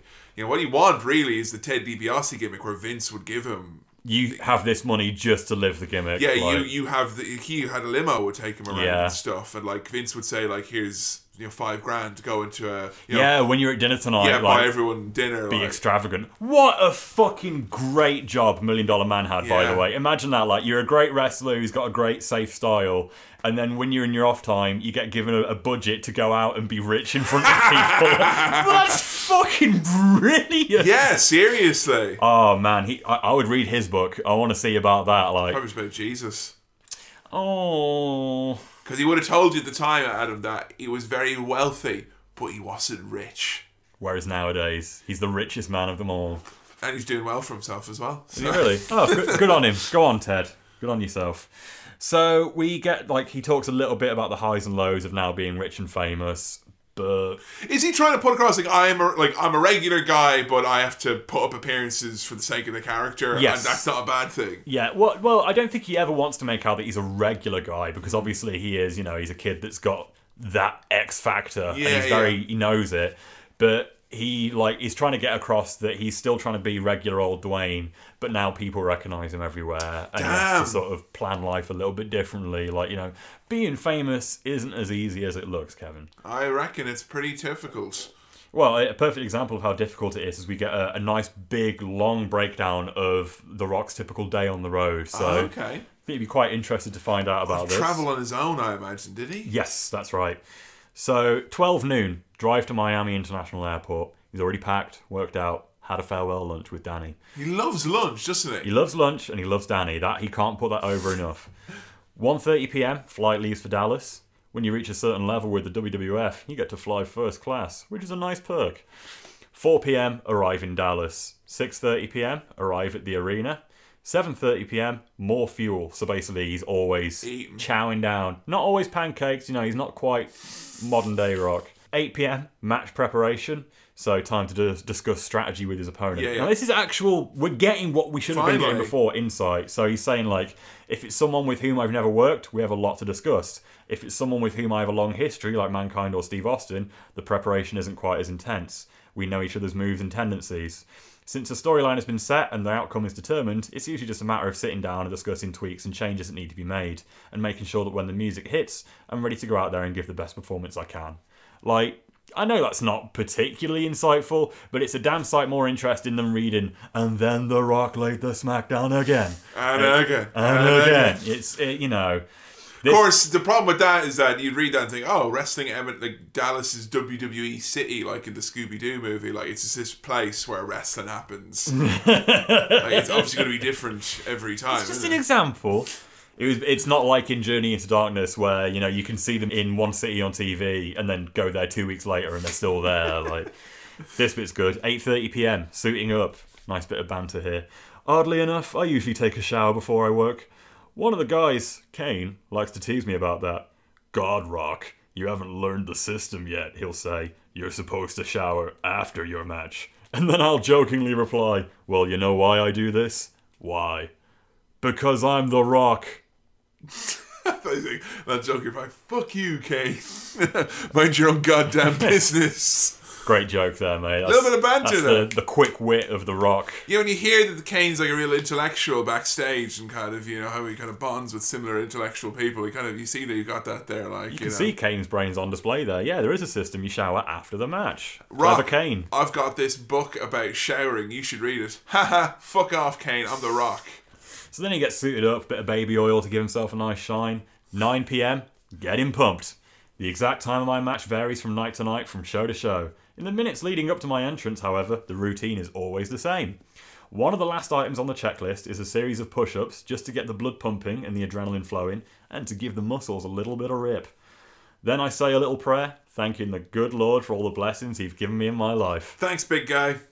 9:15 p.m, showtime. So, goes out, you smell what The Rock's cooking, has a match, people's eyebrow. 9:30, lay in the smackdown. 9:45 p.m, analysis. Oh, this I like.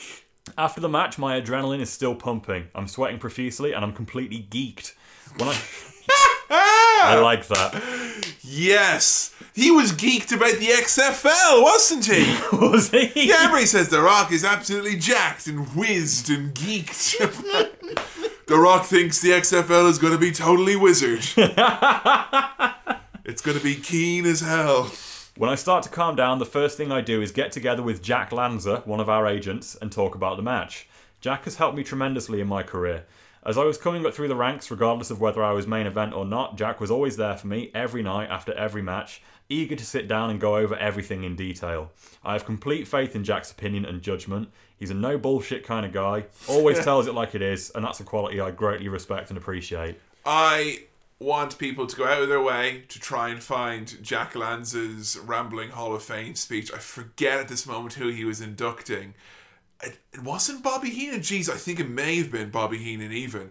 But it was one of the worst. Like, it was literally an induction and he, like, stands up and he's like, what does this man do when he comes out? He tells a story with No, his body. he doesn't. He paints a picture. And he gets oil paints and he puts it in. No, that's not how he does it. He does it like this. He gets the blue. Listen, blue paint right here. And it's this incoherent I think it was actually edited off the eventual DVD release. Someone please find that for me. But Black Jack Lanza was someone who I'd only ever heard, like, great mind for the business, came up through the old territories, AWA, all that stuff. Vince's right-hand guy, knows the style, knows the business. And then, like, he did that speech and he got fired, like, a year later. It's like, who's this fucking mad, weird old man with him? Who's he? Like, get him out. 10:30 p.m, departure. So after he chats with Jack, he gets showered, dressed, and basically leaves. He said he's always the last guy out of the arena at night. So, that's true. I'm impressed though that he meant to say he does it. Like, I heard that about The Rock before, that he was like he was a total nerd. Like, he wasn't like Brett was someone who'd leave straight away. It's like, I don't, doesn't need to chat with anyone because he knows. He'll chat with whoever he's riding with. But I think I always liked that about The Rock, the fact that there was almost like a knowingness that he hadn't been doing this for a while. Oh, okay. Maybe I'm being overly cynical about that. Then maybe he did stay behind late. Like, I had heard that he was someone who was into, like, and maybe not necessarily last guy leaving, but like to feed back about his match and stuff like that. And like, I always, if I hear a wrestler does that, like, I think that's awesome, because, like, DDP used to do that with every single one of his matches, and like Foley would do that with his matches, and Austin would as well, where they would go over afterwards and kind of, make sure, they don't take anything for granted about their matches. Always learning. Like. Yeah. Oh no, well that's fair enough. Then I do admire that. Like, and to be fair, actually, now you've said that, it is a good point. Like, he always does take it seriously in the book. He never is dismissive about wrestling itself or about his skill level.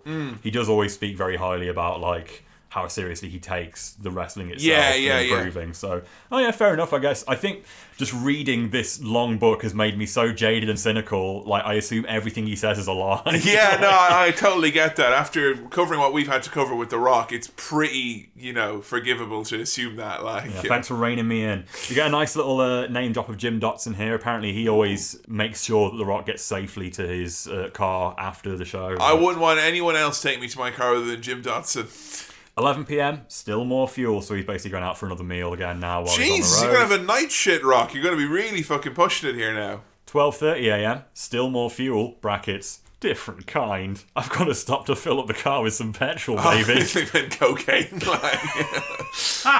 The Rock needs his medicine. So, he'll fuel up before he goes to bed because he's going to have to get up early and drive to the airport. 1 a.m, tube and talk. When I get back to my hotel room, I give Danny a call and we chat about our day. I turn on the TV, kick back and relax. I usually go through about a gallon of bottled water before I sleep just to make sure I don't get dehydrated. Night pisses, Rock, come on! Around 3 a.m, I doze off. 6 a.m. is when he wakes up. Now, I'm someone that doesn't really enjoy having long sleeps. I like to keep it concise. If I can have a 6 hours, that's bang on for me. That's exactly what I need. It's just 6 hours. 3 hours sleep when you're a wrestler, Rock. You get used to it, though. That's the thing. But I look back at, like, times I used to get up and I'm like, how did I do that? Like, when I delivered mail, I had to get up at 2:30 in the morning. It's not about how did you do that, because I know what it's like when you have to get up early. Yeah. You can do it. It's just that doing it every day long term has got to be really bad for you. Like, yeah, I mean, that's one of the things about, like, I don't know if you saw the new ride along that's up. No. There was one that was like Kevin Owens and Sami Zayn. And like the other day, like I just popped on the network, and Joe was like, "Oh my god, Sammy and Kevin!" Because like Kevin had done one with Chris Jericho, and it was like super fucking entertaining. Yeah. Like, let's put it on, and the whole time the two of them are so fucking tired. Oh. Like they're both yawning, and like Kevin Owens is behind the wheel. He literally looks like he's about to fall asleep at the wheel. Oh Jesus! And at the end, they just arrive and like, we're really tired. Guess that's a bad ending. Just walk off. Like right along. It's a road that never ends. So yeah, 3 hours sleep is all he gets. But 6 a.m. What does it say, Kevin? Wake up call. That's your wake up call. So that little 2 pages there has been one of the most insightful parts of the book so far. It'd be funny if every time he woke up in the morning, like he's like a coffin with his body in there, like that's my. And he wakes up. That's my wake up call. Like, you know. If you don't wake up, that'll be you. That'll be you right there. You son of a bitch. You're going to be dead like a fucking pig in this coffin right here. Wake up! Because that episode never gets any love. I always have it in my head that maybe there's just not really a lot going on in it. But that fucking The Rock in a suit, fucking sweating his ass off at a funeral for a man that's sat in front of him. That's one of the funniest things I've ever seen The Rock do. Oh yeah, I mean, whatever about our analysis of it, on its own... Wake Up Call. Yeah, if you don't like the podcast, just fucking watch Wake Up Call then. It's funny. Like the fact that he basically got away with releasing the weirdest fucking reality show ever. Yeah. It's so weird. And the fact that his brand seems to be stronger in spite of it. Yeah. Watch Wake Up Call, For people. For fuck's sake. Oh, he dedicates a whole section then of complaining about BS politics in the business. He doesn't name any names. Really? But he goes out of his way to talk about how annoying it is when he sees other talent refusing to put other people over. Wow, God, who could he be talking about? But then he does spend a good while praising the opposite end of the spectrum, and he puts over specifically Bret Hart, Stone Cold, and Undertaker as 3 guys that he's always known that are willing to do business and willing to cooperate. Oh, okay, because the only name that would have struck in my mind would have been, like... Austin for turning down Jarrett? Like... Yeah, I mean, that'd be... Yeah... But he specifically mentioned Austin as somebody who's not that. Exactly. It's not going to be Foley. It's not going to be Kane or... He could just be talking about stuff that he noticed after the fact, or... Mark Merrow. Really? I bet it's, it's the people who are on like high salaries who are mid-card. So maybe like Mark Merrow, Jeff Jarrett. I don't know, but I don't see Jeff turning down. Maybe this is all just stuff that he picked up from other guys in the locker room. Like, people could just be talking to him about like how you get bullshit in the business like this, and he just put it in the book. Like, I can't think of who that would have been at the time. And you say Vader, but Jesus Christ, Vader was willing to go out and call himself a big fat piece of shit on TV. I mean, I can't imagine him being too stubborn. Like, people saying they don't want to do jobs doesn't necessarily mean that they were successful in their protests. You know? Yeah, Fair enough. I'm pretty sure Mark Merrow's like, yeah, you pin me tonight, Christian. It'll be great for the business. Like, Sable, you make sure you get the 1, 2, 3. I'm like, yeah, cool, awesome, let's go do it. So that was really interesting. We got finally a nice bit of insight, and it's back to The Rock again. He's taken over with his scary font to recap more of The Rock's feuds. You're still with me. The Rock says that's good. That's dull. It's really fucking dull. And wow, there's big ass writing all over. Like the embellishments on these pages. There's more now than there was then. Again, I think with The Rock's presence and The Rock symbiote taking over, it's like... So it's literally just the header of that just says, do you smell what The Rock is cooking? Well, it's massive. I think the presence of The Rock has now destabilized the book, and it's like getting a bit out of control. That's why the pages are all different sizes. Yeah, it's getting all mad with the layout and all the shit covering it up. So, yeah, again, we're storming through so much time here. This is just taking up most of 1998 with uninsightful recaps of him going through. It's just him cutting promos about the feuds in the way you'd expect. The Rock wins because The Rock's great. The Rock loses, it's because of a candy-ass stipulation. Yep. He runs down the feud. He runs down the basics of the match. Does he call... Like, does he talk about Mankind and Kane or anything like that? Because I'm wondering if he uses the R word in this book. Well, no, actually, it's funny you should mention that. It's on this exact page here. He goes, when he talks about Mankind, he says, actually, it's not really accurate to call Mankind a person. If you stare at Mankind for more than a few seconds, you realise it looks as though a big gorilla ran down the ramp, jumped into the middle of the ring, squatted, took a shit, and outplopped Mankind. Wow. So... I don't think he uses the R word, but like that's all he'll say about Mick Foley. You don't really hear like The Rock and Mick Foley are really good mates, and you know they've got this amazing chemistry. Yeah, I mean they So much is they glossed had amazing over. chemistry, but I don't think they were ever mates. Well, sorry, yeah, Rock and Mick Foley were mates on screen, I guess. That was me jumping the gun a bit. But this part in particular, because most of this is banal and you're not really much to glean from it, but this part in particular I think you'll be interested in. This is the Survivor Series heel turn. Oh, baby. Okay. The Rock now has both of Mankind's legs hooked over and hideously twisted. He rocks backwards in a dazzling display of power and ingenuity. So it's a sharpshooter, I'm assuming. Ingenuity. Come up with these fucking idiots. And now The Rock, along with the first 10 rows of the arena, can hear Mankind begin to cry. From deep in Mankind's throat comes a pathetic, shrill whine. And finally, the sound of submission, as Mankind says, "Owie, owie, owie, I quit. I give up." In fairness, it's we, I give up. It's like, we! You know, he would say, Well, owie. not even. That's the I quit match at Royal Rumble, isn't it? This is Survivor Series. Well, I guess the way he's trying to do here, and I notice what Layden has done here, it's a little bit deep, is that he's actually taken it, because you would have to have already seen the match and know it's a screw job.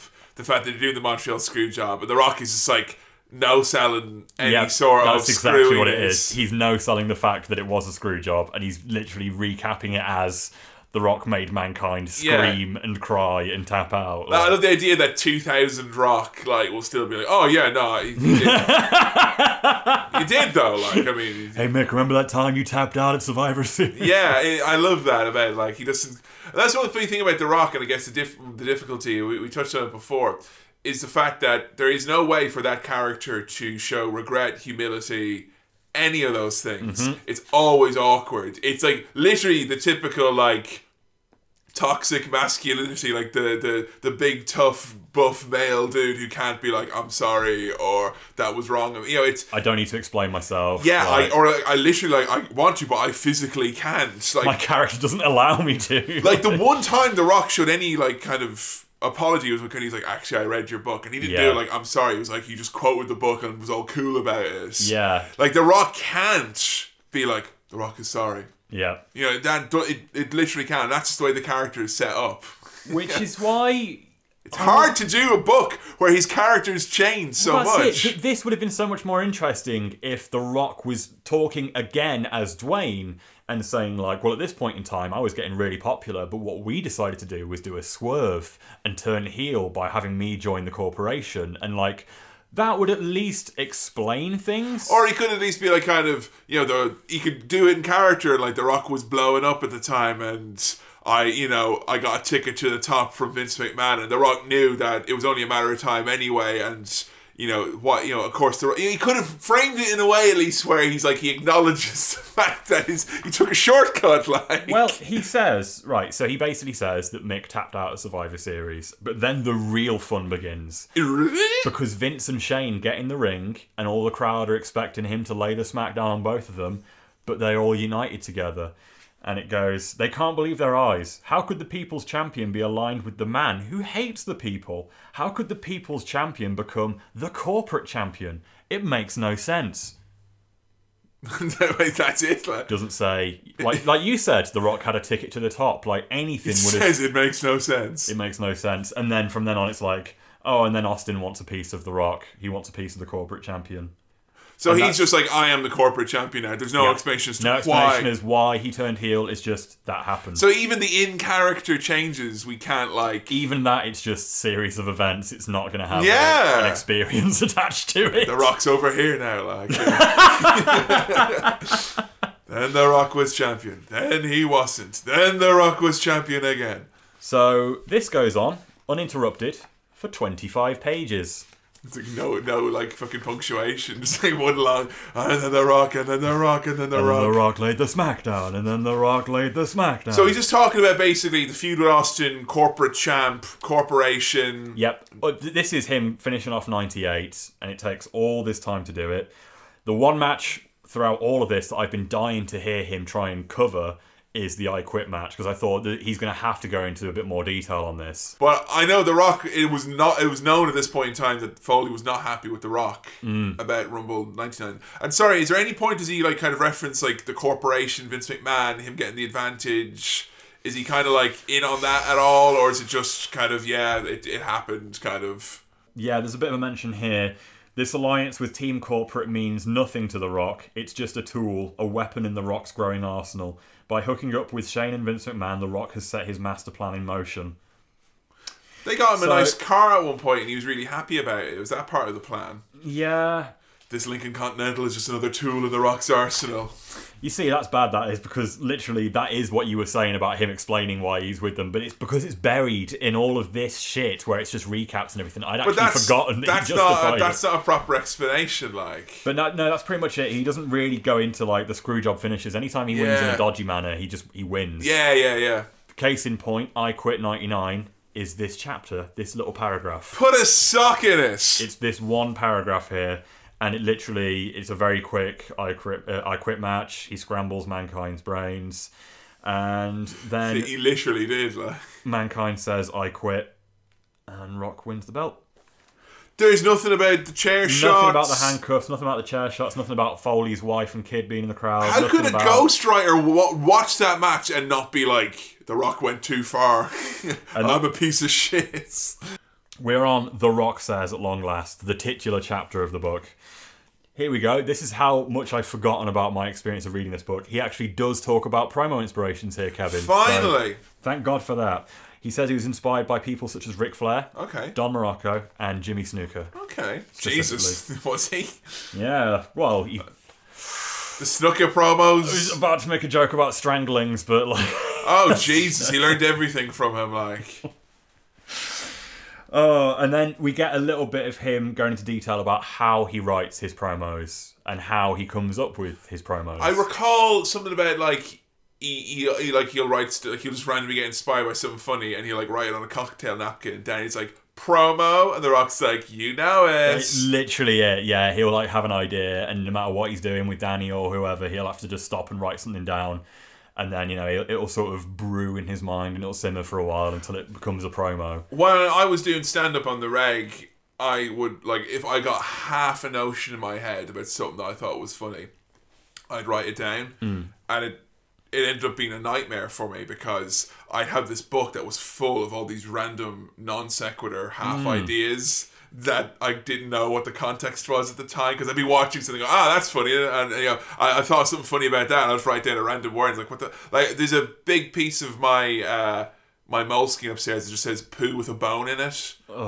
Like, I don't know where I was going with that. But I think I may have said at one point in Cinema Swirl. You did. You definitely did. There we go. That's where it all comes out in the end. I remember when we first started hanging out, I had a look through one of your stand-up books, and it was just fucking mad worrying. You know, at the end of American Psycho, when his secretary finds his diary, and it's all full of scary... Oh, Jesus! Did I ever tell you the time I went to Cambridge to do stand-up, and I left my stand-up book in Newark? Yeah. And I was coming back, I was like, oh my God, my stand-up book has been left in Newark Northgate on the fucking platform. And I rushed the next day. I got like the first train over. I was like, was there a book left here? And the guy's like, oh yeah, like my secrets. Weird drawings of dinosaurs and scary jokes. It's not as if there's like any admission. It's really weird. Like someone would read that and go, this fucker's a weirdo. Yeah, you don't want the guy at Newark Northgate Lost and Found to judge you, man. Like, that's perfectly normal. Didn't want that, man. This is a great excerpt here about The Rock's process. Okay. I love the way he puts this. So obviously, this isn't his first barbecue. What can I do to make this promo compelling? What can The Rock do to make it entertaining? I can poke fun at his physical characteristics. Oh, you better believe The Rock's gonna do that. Example, it looks like a monkey took a crap and out came Mankind. Hey, you already used that! Which is, of course, the most common approach.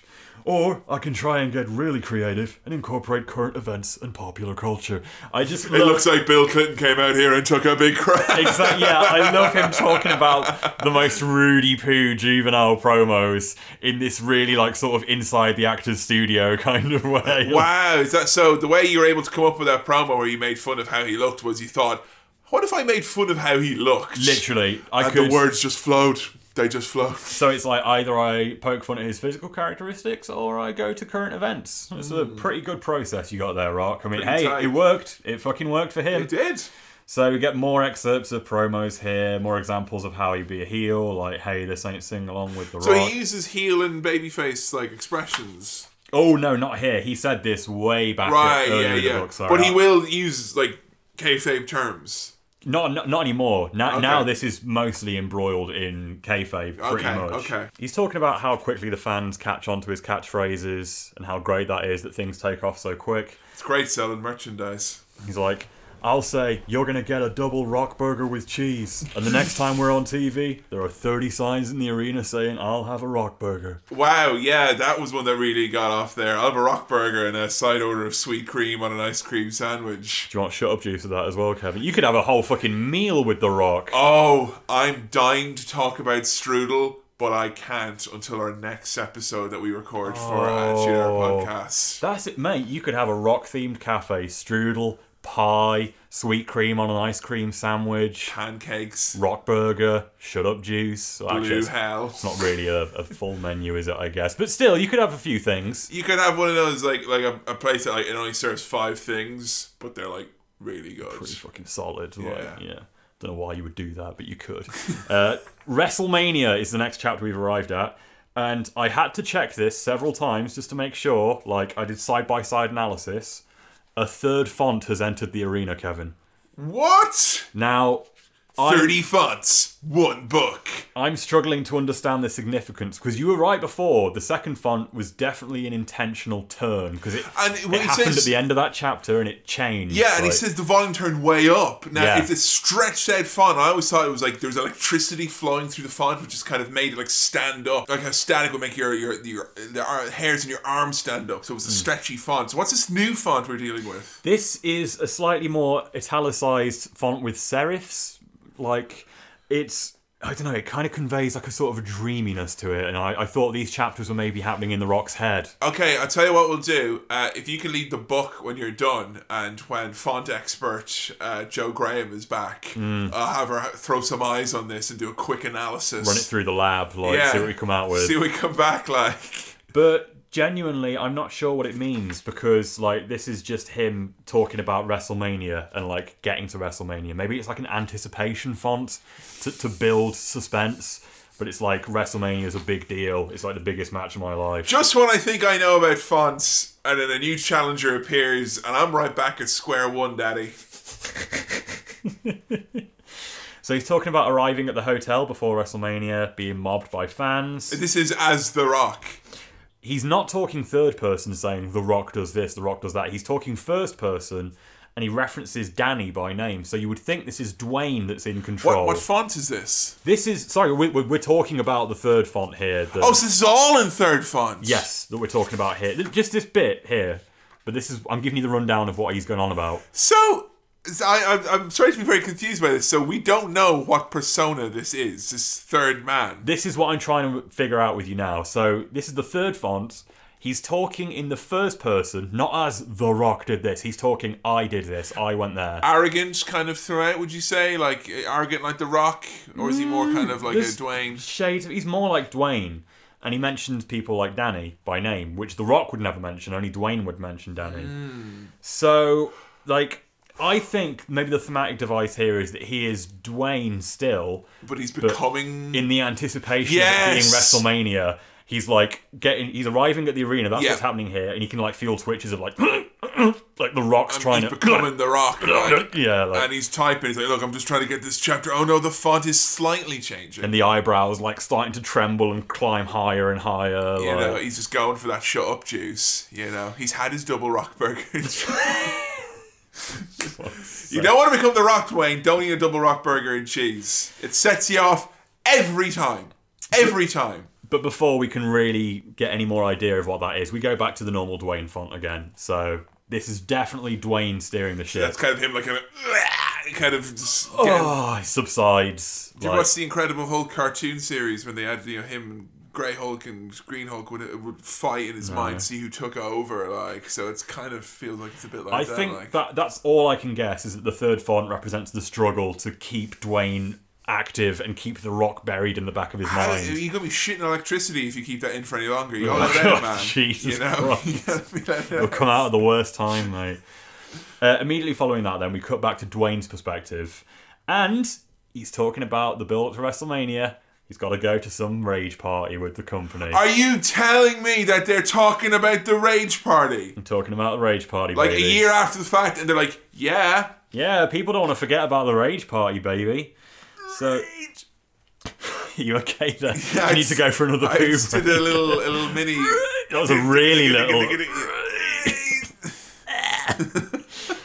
But this actually is, again, one of the very rare informative bits, because he's talking about the Rage Party and everything that crazy and wacky that's going on there, and like how we had to go and The Rock did a promo and these The Rock guys did a says promo. it was badly organised. But then he actually says the guys that were there were all having a pretty good time because it was pretty chill. Everyone was allowed to bring their partners and their wives and everything. And generally, everyone was just socialising and hanging out and kind of making the most of it being a party.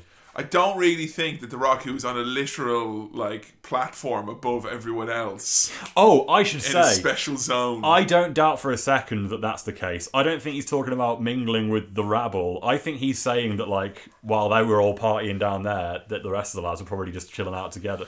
Because you notice there was only 2 or 3 people went into the crowd at Rage Party. Oh yeah, the Mean Street Posse, and apparently JR and Michael Cole went around signing autographs because they felt bad. It was really because I read a fan report about being there, and if ever there's any sort of a fucking analogy for inequality, all the stars up in this beautiful marble platform with their partners having a nice time, and downstairs there's all these desolate fans scrambling over some free cold Chef Boyardee on paper plates.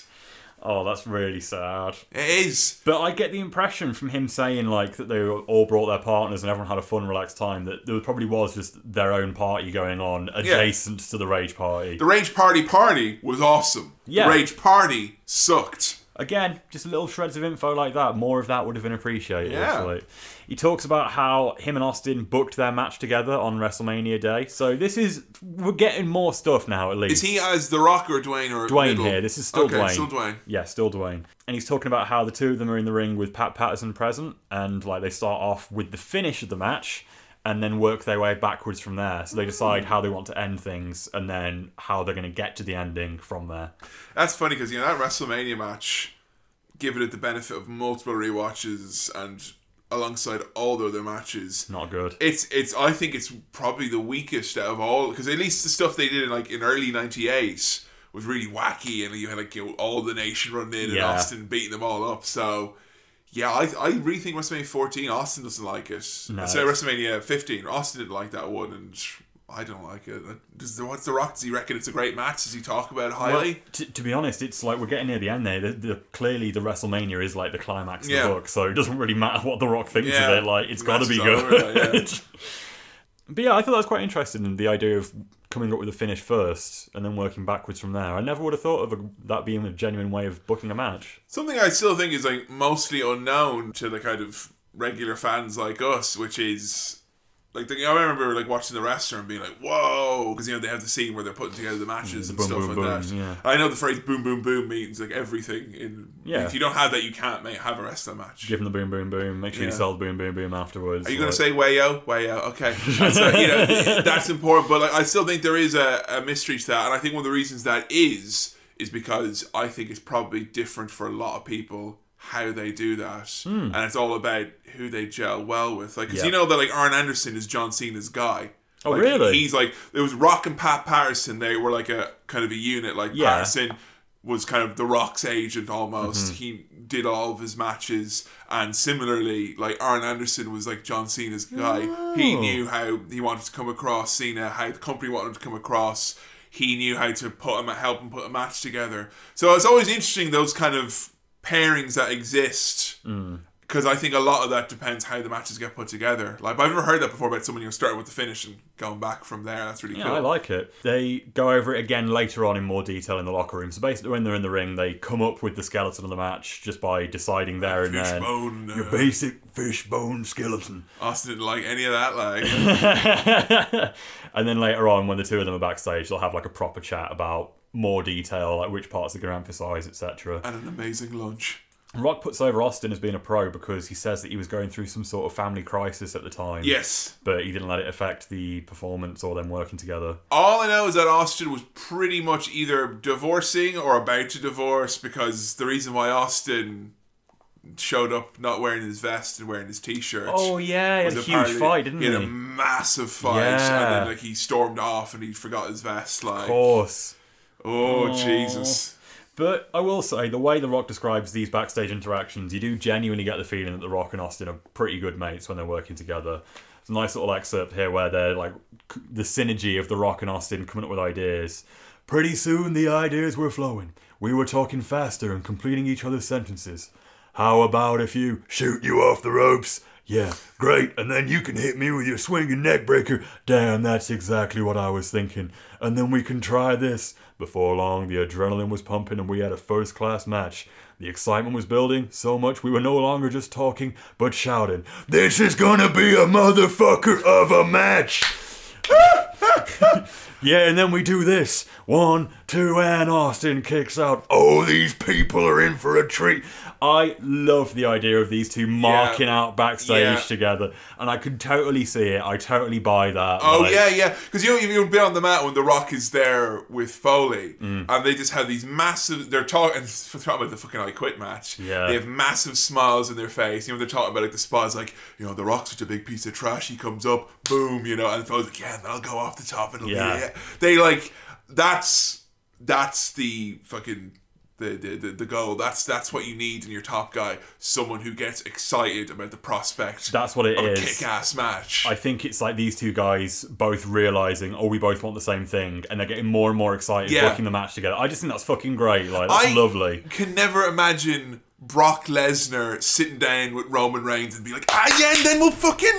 Oh man, these people are in for a motherfucker. No. Even though they can have a motherfucker of a match, I'm sure, but it's just, people kind of view like people like Lesnar as being like, they're not really, they don't love this, or doesn't really care. Like. Yeah, and you can tell the people who are at their core a massive fucking wrestling nerd, and I love that Steve Austin and The Rock are like that. I imagine Dean Ambrose being the one that was like, and then I can hit you with the dirty deeds, and Brock's just like, no, German suplex. Apparently, what Brock does is he'll have Heyman like kind of just come up with a lot, like him and Heyman will sit down and they'll talk about it.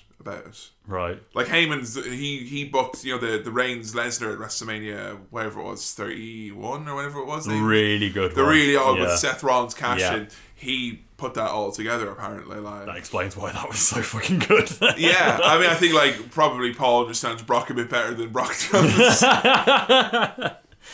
So they carry on chatting backstage. One of the things I like is that Austin tells The Rock he wouldn't be surprised if Bart Gunn just knocked out Butterbean.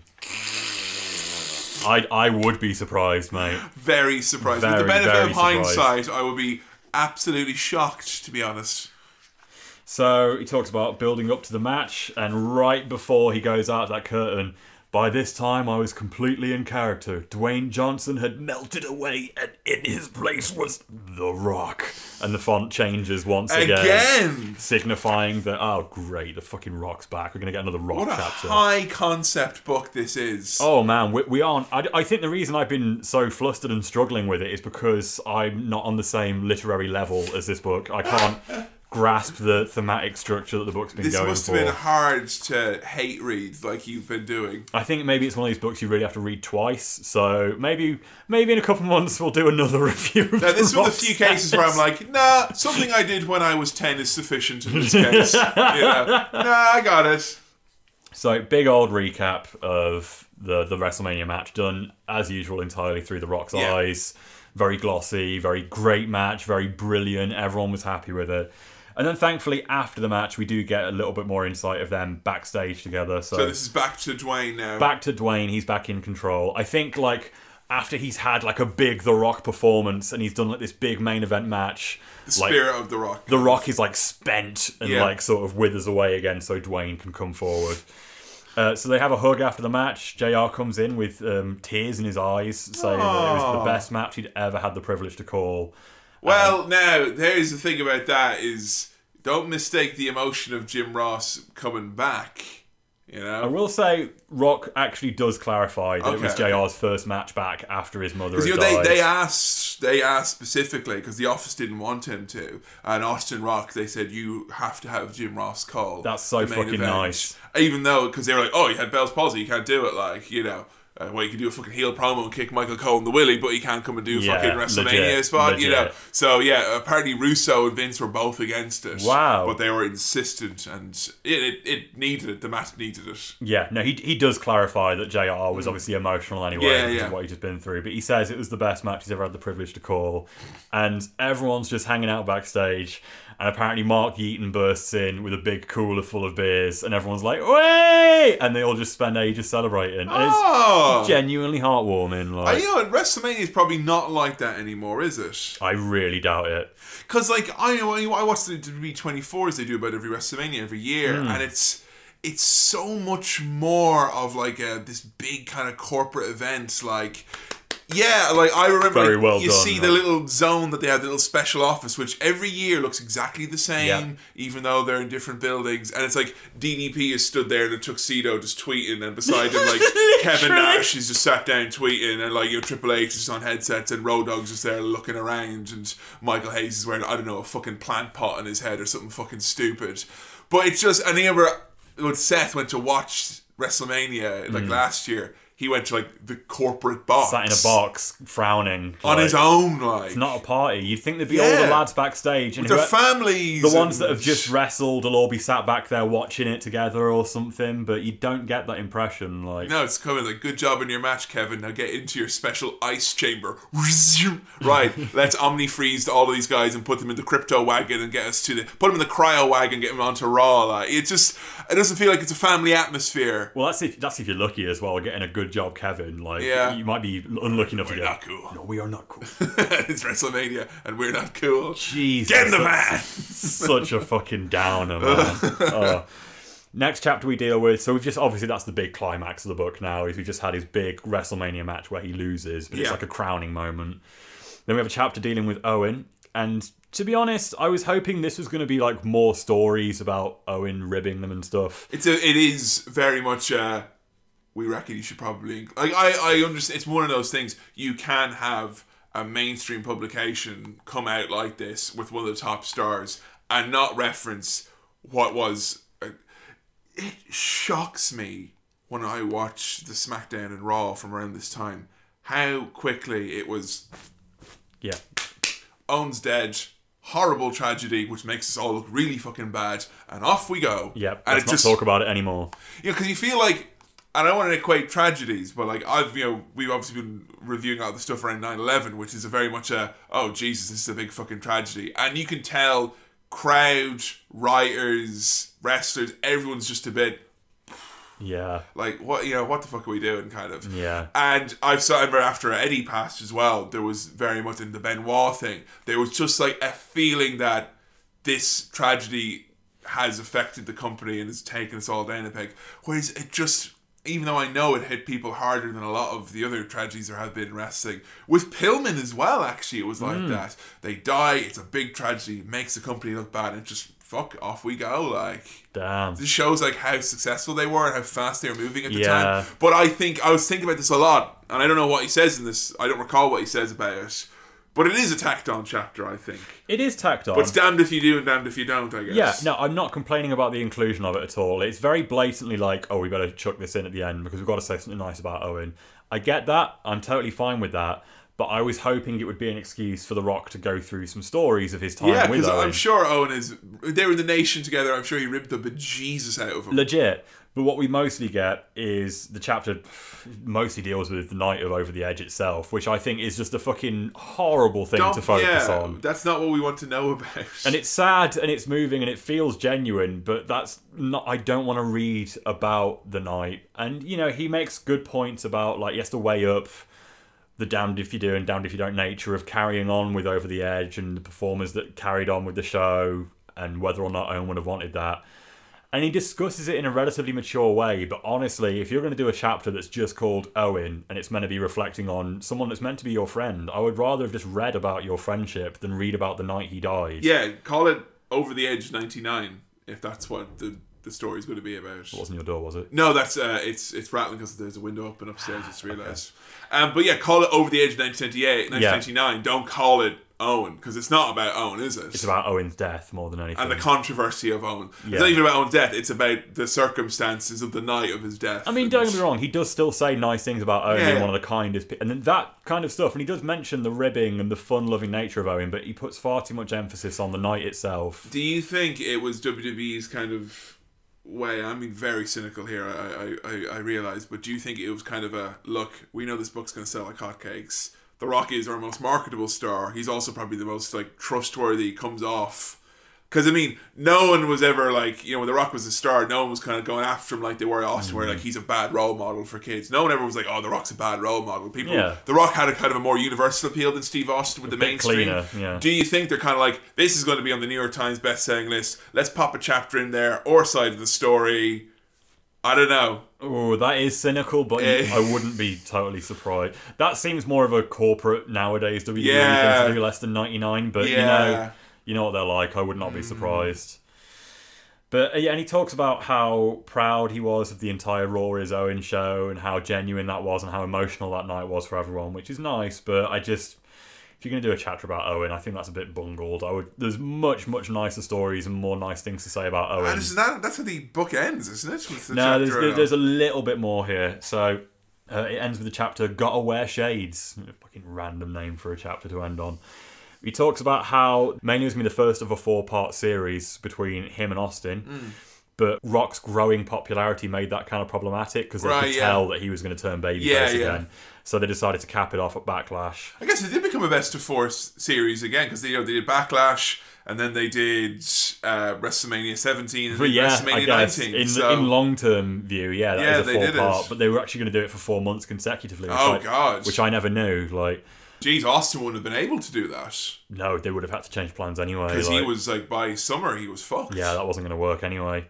He talks about how he specifically wanted his character handled and transitioning from heel to a face. He thought it was important to him to keep all of the characteristics of heel Rock, but now doing it as a face. That's the way he's talking about that, because he'd already done that before he turned heel in 98. The heel turn that he completely no-sold in the book. I guess it's because he wanted to save something to talk about at the end. The Rock wanted the same font, even if he was a babyface. I think it could be the whole sort of wrestling fans having short-term memory thing again. Because when the book came out, this would have been about a year ago, recent face turn for The Rock. So I guess it makes more sense to focus on that one.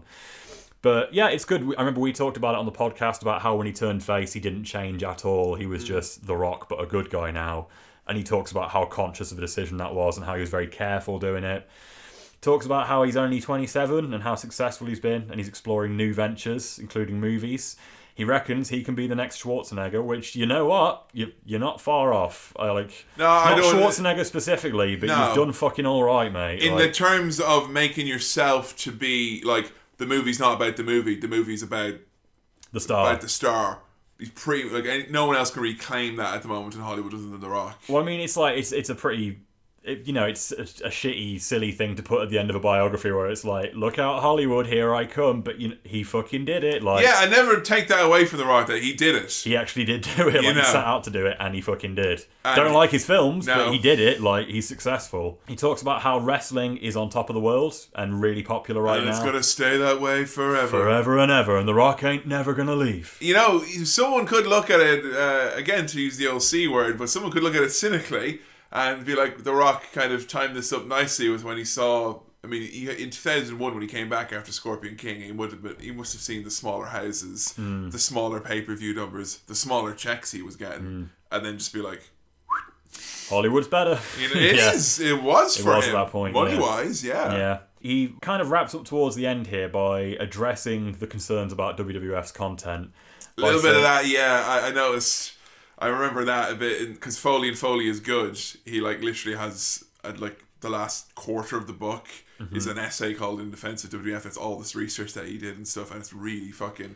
I like that the top stars felt like they had to defend the company like that. I think that's probably something that will ingratiate yourself with Vince McMahon more than jumping off a Hell in a Cell or a ladder and like that. Is people going to bat for the company like that, and I think out of their way. The Rock probably didn't do it a lot when he was out of the company, but when he was there, he was a fairly staunch defender of all things WWE and quite good at doing it. Don't get me wrong, it's not like Mick, where it's an essay. It's quite a short section. He literally verbatim says, no one gets raped, no one has sex, no one gets shot. No one gets their tongue ripped out of the throat, that's just me on the weekends. And it's just the usual, like, it's up to the parents kind of business. So it's good, but it is a very passing mention compared to Foley's. That's very much the corporate line, I think. And then we end the book with a very quick wrap-up written in the Rock's font again. Hey!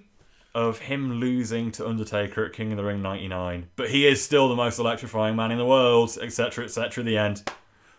What an awful way to end that book! That match stank! Why would you mention it? Why would you leave it on that note? Oh my god. Oh my god, we've been recording for nearly... Yeah, but I did do a poo in between that's that. true, true. You know, there's that to bear in mind. Adam, final thoughts on The Rock Says? Abysmal, really dull. I mean, you could tell by how much I lost my way trying to recap it there that the second half of that book... You're lost soul, you've lost your way. The second half of that book was really, really boring. It was just recaps and fucking transcripts. Did you have more fun reading this than Journey into Darkness? Journey into Darkness. Absolutely Journey into Darkness. That was funny. It was silly. It was goofy. Even when it was boring, I felt like it was more fun to have a go at it for being boring than it was this book. This book was very, very plain, very dull. Lots of events, but no actual stories. Like, it was just very soulless. Like, if you have read The Rock Says, let us know your thoughts in the comments below. If you got any like wrap-up thoughts or anything you want to say, or I've said everything I want to say about The Rock Says. I could ever possibly want to say. Spent. The Rock says, know your damn role. Alright fans, welcome back here. Just a little bit of a postscript, a bit of a PS here on the old Bibelo Tech on this book report. I am sitting opposite my better half and also the one person in the world who I really think understands fonts better than anyone else I know. Joe, a little bit of an analysis, if you would please. Your professional design opinion on the fact that this book, The Rock Says, written by Dwayne The Rock Johnson with Joe Layden, the one and only, including new colour photos in the middle. That's right, I got the real good copy of this one with the colour photos. No writing on this. That cost 2 pennies on Amazon. It was available for Prime, you know it's good. So, Joe, I've kind of marked off here the few different areas of the font. There are 3 fonts in total. First, this is a regular font for Dwayne Johnson. What's that looking at like to you? What does that kind of say to you? So this is a pretty standard serif typeface. Looks like it probably is Times New Roman. Could be more of like a... No, it's too tall for a Garamond. Okay, so that's just regular... I mean, would you say that's regular text you would see in a book? It's a kind of, yeah, you'd see it in a book, maybe newspaper. You see it in print because it's got the little feet at the bottom. Oh, people like the little feet, do they? Little feet make it so easier to read on paper. So that's basically meant to be that's...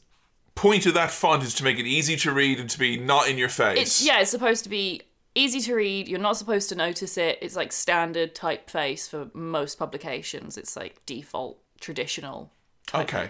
Well, as we all know, Dwayne The Rock Johnson is anything but a man of tradition because he is also, of course, has his own dark passenger inside of him. I'm talking, of course, about the electrifying spirit that is known as The Rock. And as such, Joe, contrary to most mainstream publications, autobiography or otherwise, we have this second font to indicate that he is no longer Dwayne Johnson, but the most electrifying man in sports and entertainment, The Rock. And so your assumption here is that the difference in typeface implies a difference in his personality. Yeah, because literally there's a bit in the book where he starts off in that regular font that we just mentioned, and then he goes, but The Rock was Dwayne Johnson with the volume turned, new font, way up. So here's our new font. So this one is a sans serif typeface. It's condensed, possibly fixed width. I can't identify it myself, but it's a modern sort of typeface. You wouldn't normally see this in print. You might see it on a website. It's not so easy to read. Why would you not normally see it in print? Because it's a serif typeface, so it's a bit harder to read, especially when it's condensed, so it's more stylistic or digital based. So are you saying that if I was to read that like in an unventilated room for like an hour, I might get a bit sick? Yeah, if you the whole book was in this typeface, you'd find it hard just read, like, you can see just by looking at it, it's hard to It read. is. Yeah, it And is. if you're dyslexic, doubly so. Really? Yeah. Oh my god, so this is literally an inaccessible font. The Yeah. Rock is like, no, none of you can read this bit. This is just for those of us who have no sort of dyslexia or any sort of difficulties reading or visually. So if I was going to try and make a guess about the transition of his character here, now bear in mind I know nothing about The Rock because we've not covered him on an episode yet, but I would guess that, okay, so he's writing as Dwayne The Rock Johnson with his standard serif typeface. Yeah. Transitions to sans serif. Yeah. More modern, condensed, so it's like a purer, more in your face, more modern. It's More a electric? little bit more bombastic, less traditional. Ah. Don't know about electric. Okay, because the last thing I have to ask you then, Joe, is because you're talking about transition and all that, but like we do have, in this case, and this is where we really fell apart at the wheel here trying to analyse this, Chapter 15, WrestleMania, a rogue third font enters the Whoa. arena here, where Dwayne Johnson's talking about preparations for the match, and he's not quite one or the other. Where is this font coming from? It's the only place it appears in the book. You know, first impressions of this page you've handed me. Sorry, I'm not going to talk about the typeface just yet, but there's actually 4 different typefaces on this page alone. Because you've got the chapter written in a all lowercase sans serif typeface. You've got the number of that chapter in an entirely different typeface again.